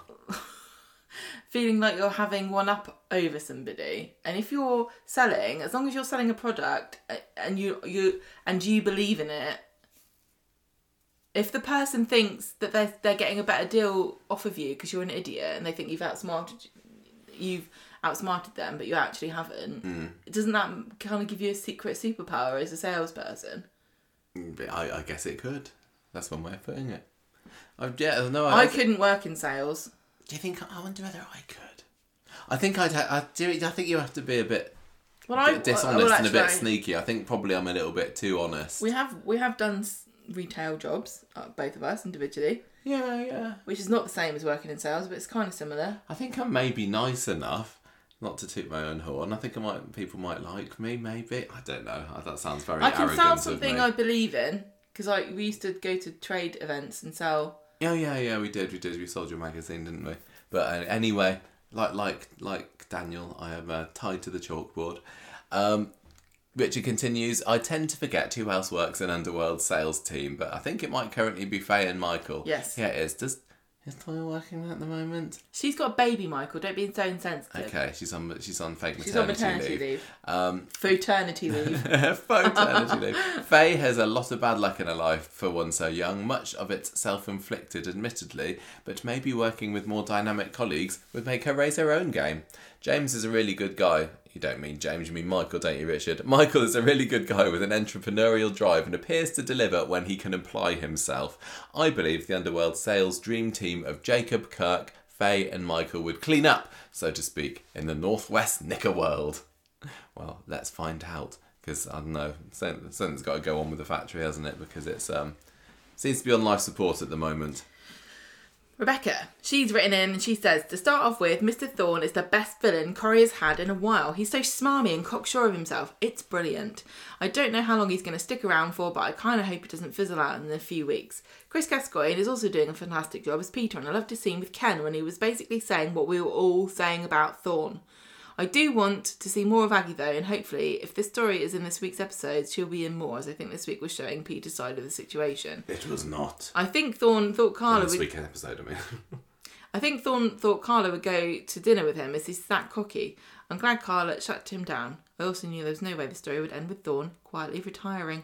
I'm so glad Toya is showing to the audience some compassion and guilt over Alfie, but that's what I've been feeling anyway over Toya. I really want Toya to have a child in some shape or form, but I have a feeling it won't be Alfie. I'm assuming Imran won't either turn up for the naming ceremony. What's wrong with it just naming it a christening? Or will turn up late, but then confess to Toya that they have to give up Alfie due to his naughtiness. Either way, I think Abby might end up with Alfie by the end of the week, or they might just drag it out to the end of Britain's Got Talent week. Maybe. Oh, and I loved Adam's hair as well in Friday's episode. I'm wondering if Aaron might be hiding something from Summer, but I feel bad for her. She thinks it's because she's not good looking enough, and I don't think it is. Oh yeah, we didn't have any of that this week either, did we? Now, what was Summer doing? She was being rude to Max. Oh yeah, she was telling him what cud was. What's cud mean? Regurgitated grass that cows eat. Oh, something else that we didn't. Oh, that's so fancy and highfalutin. Only an Oxford student. I know something else that we didn't mention on this week's Street Talk. Sally's floppy cucumber. We've all got one, haven't we, in the fridge? Somebody in the props department's like, right, I'm going to buy. Okay, when do I need this by? Okay, this date I'm going to have to go to Tesco and get myself a cucumber. And if it's not floppy enough, the night before I'll take it out of the fridge. she says, I've lost it now. Okay. I love Ardy, he's so sweet, and I agree that Ash's skin lightening was done better. Great to see Fizz and Phil's big house. It's got a name, so it must be posh. Although Tyrone giving the eclairs to Phil was just too sad, but Tyrone brought it on himself to creatively and going out with one of the cheeky girls. Also, worry about the horse Hope was riding. I love Jacob taking the sale for Kirk, although I don't know how I feel about him working on sales. I feel he shouldn't be working at the factory. Also, I'm glad Kirk is back on packing. Conflicting opinion between Rebecca and Richard. Fight, fight, fight. Enjoyed the George Filler stuff on Monday's episode, but I assume this will now be put to bed for a couple of weeks now. Good one. Finally, Tim and Sally. The most entertaining bit was thinking Sally had a plant in her bag, but it's a bunch of carrots. I don't really need this. Character of the week is Peter, just due to the fact he was in War of Fridays episodes in Thorn, but it was that close between the two of them, and I give this week 4 big houses called Avondale out of 5. Lovely. Thank you very much, Rebecca. And thank you to everybody for listening. We have got our Cabin Extra coming up very, very soon, where we'll talk about some more cast news stuff that came out this week. But until then, if you would like to get in touch, please do, because we didn't have very many emails this week. We are at conversationstreet@gmail.com. They better because we've lost all credibility. But why, after our Wales saying gaff? Yeah, I know. You didn't play. Are you going to play? Oh no, yes, I didn't play it, did I? Did I say I was going to play it? Yes, you did. Oh, I'll play it then. We'll play it at the end here. We'll put Al's message in. Yeah. Right about now. Just going to write down where it is. This is Al saying it's his sorry fault. for the Wales thing. 2 hours 34 into the podcast thereabouts. But yes, we're on Patreon, we're on Facebook, we're on Twitter. I've just put it in right now. Hi there, this is Welsh actor and writer Al Parr. I need to make a huge apology, not only to Michael and Gemma, but to everyone within the Conversation Street community. In an attempt at trying to be funny, I posted a photo of myself last Friday outside a big red house saying, "Look at me," outside Fizz's new house, when in fact I was outside the house used for the Sarah Jane Adventures, which was filmed in Cardiff. A lot of people didn't understand that I was joking, trying to make a joke at both houses looking similar. That ended up in Michael and Gemma saying in the podcast that Coronation Street had gone to Cardiff to film this scene. That is not true. I am so sorry for spreading fake news and misinformation, and I hope I can be forgiven in good time.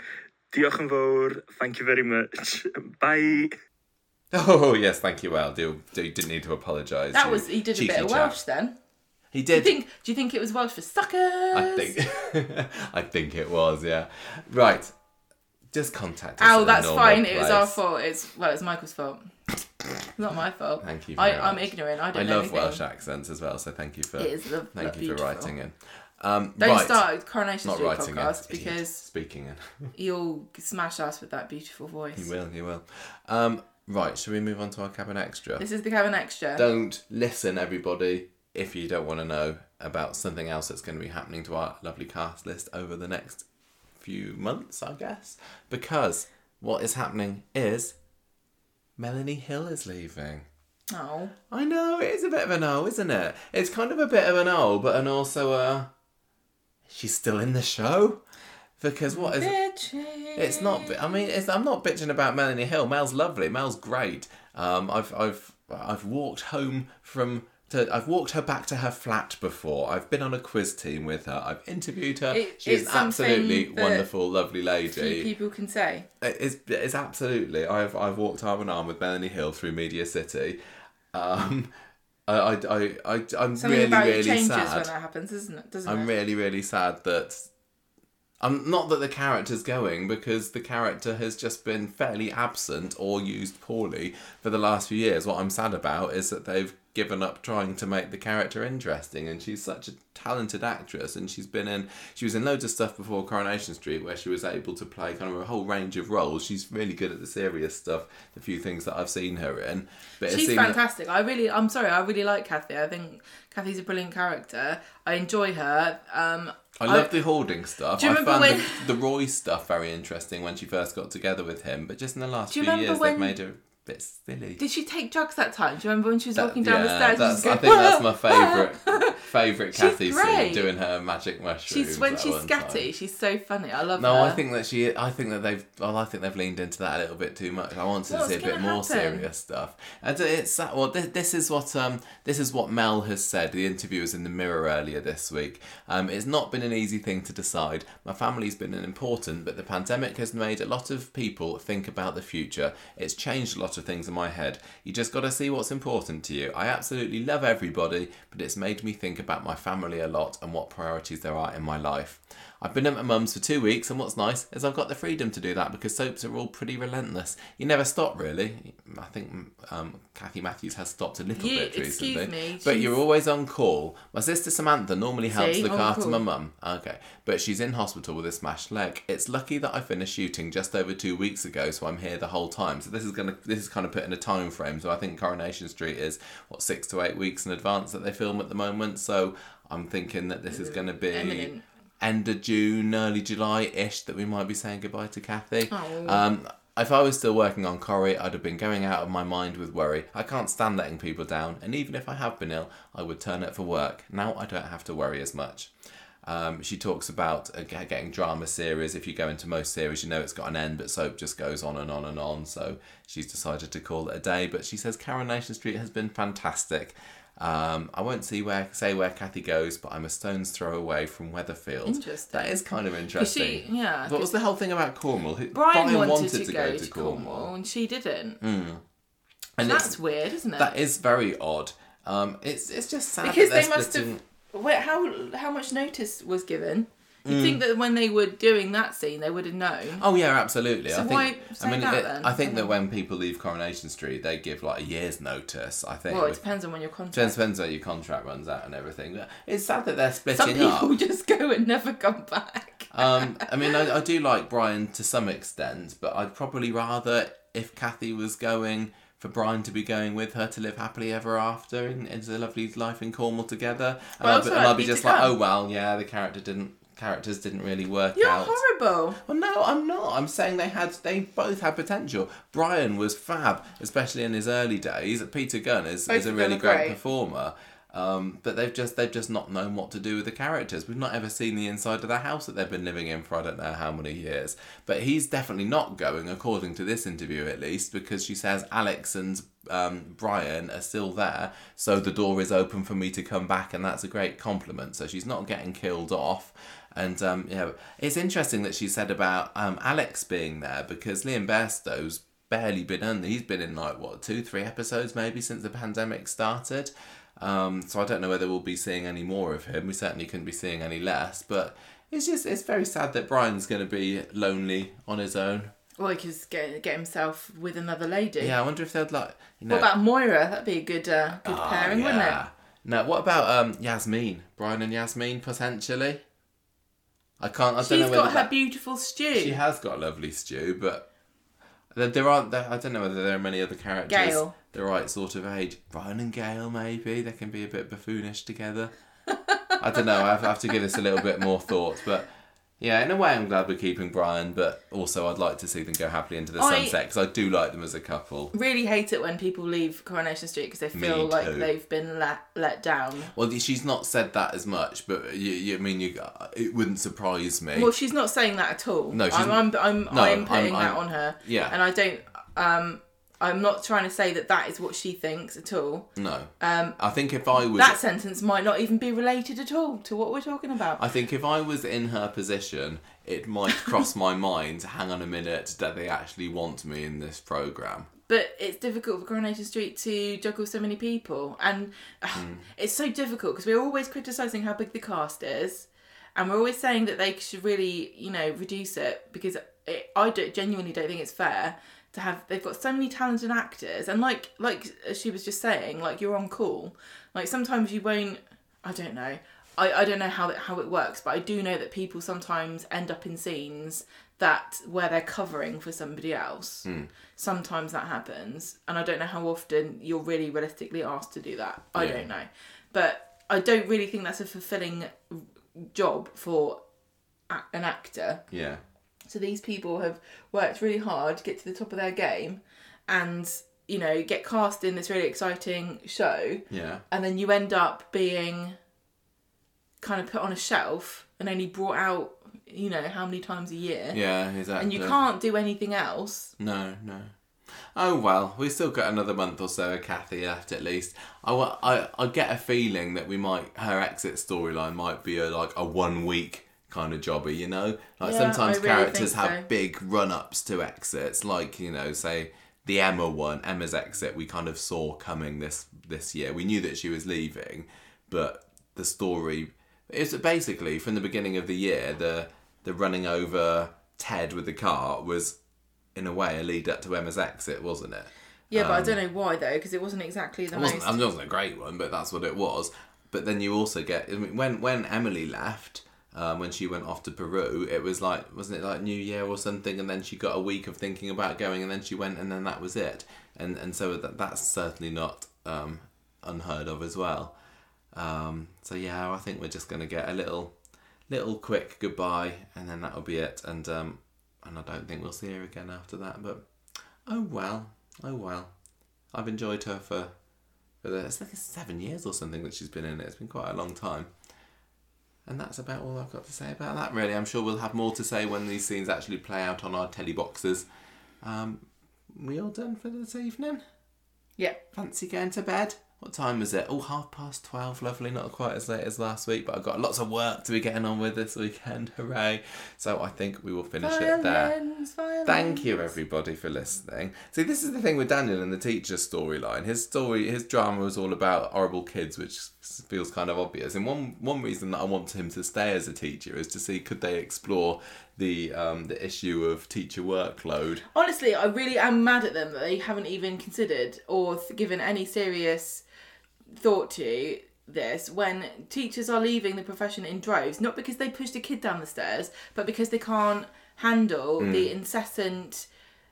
No, it's not just the workload, but it's also the continual undermining of everything you do by a series of like blank-faced, clipboard-holding idiots who have a bunch of stupid tick boxes they've got to put in.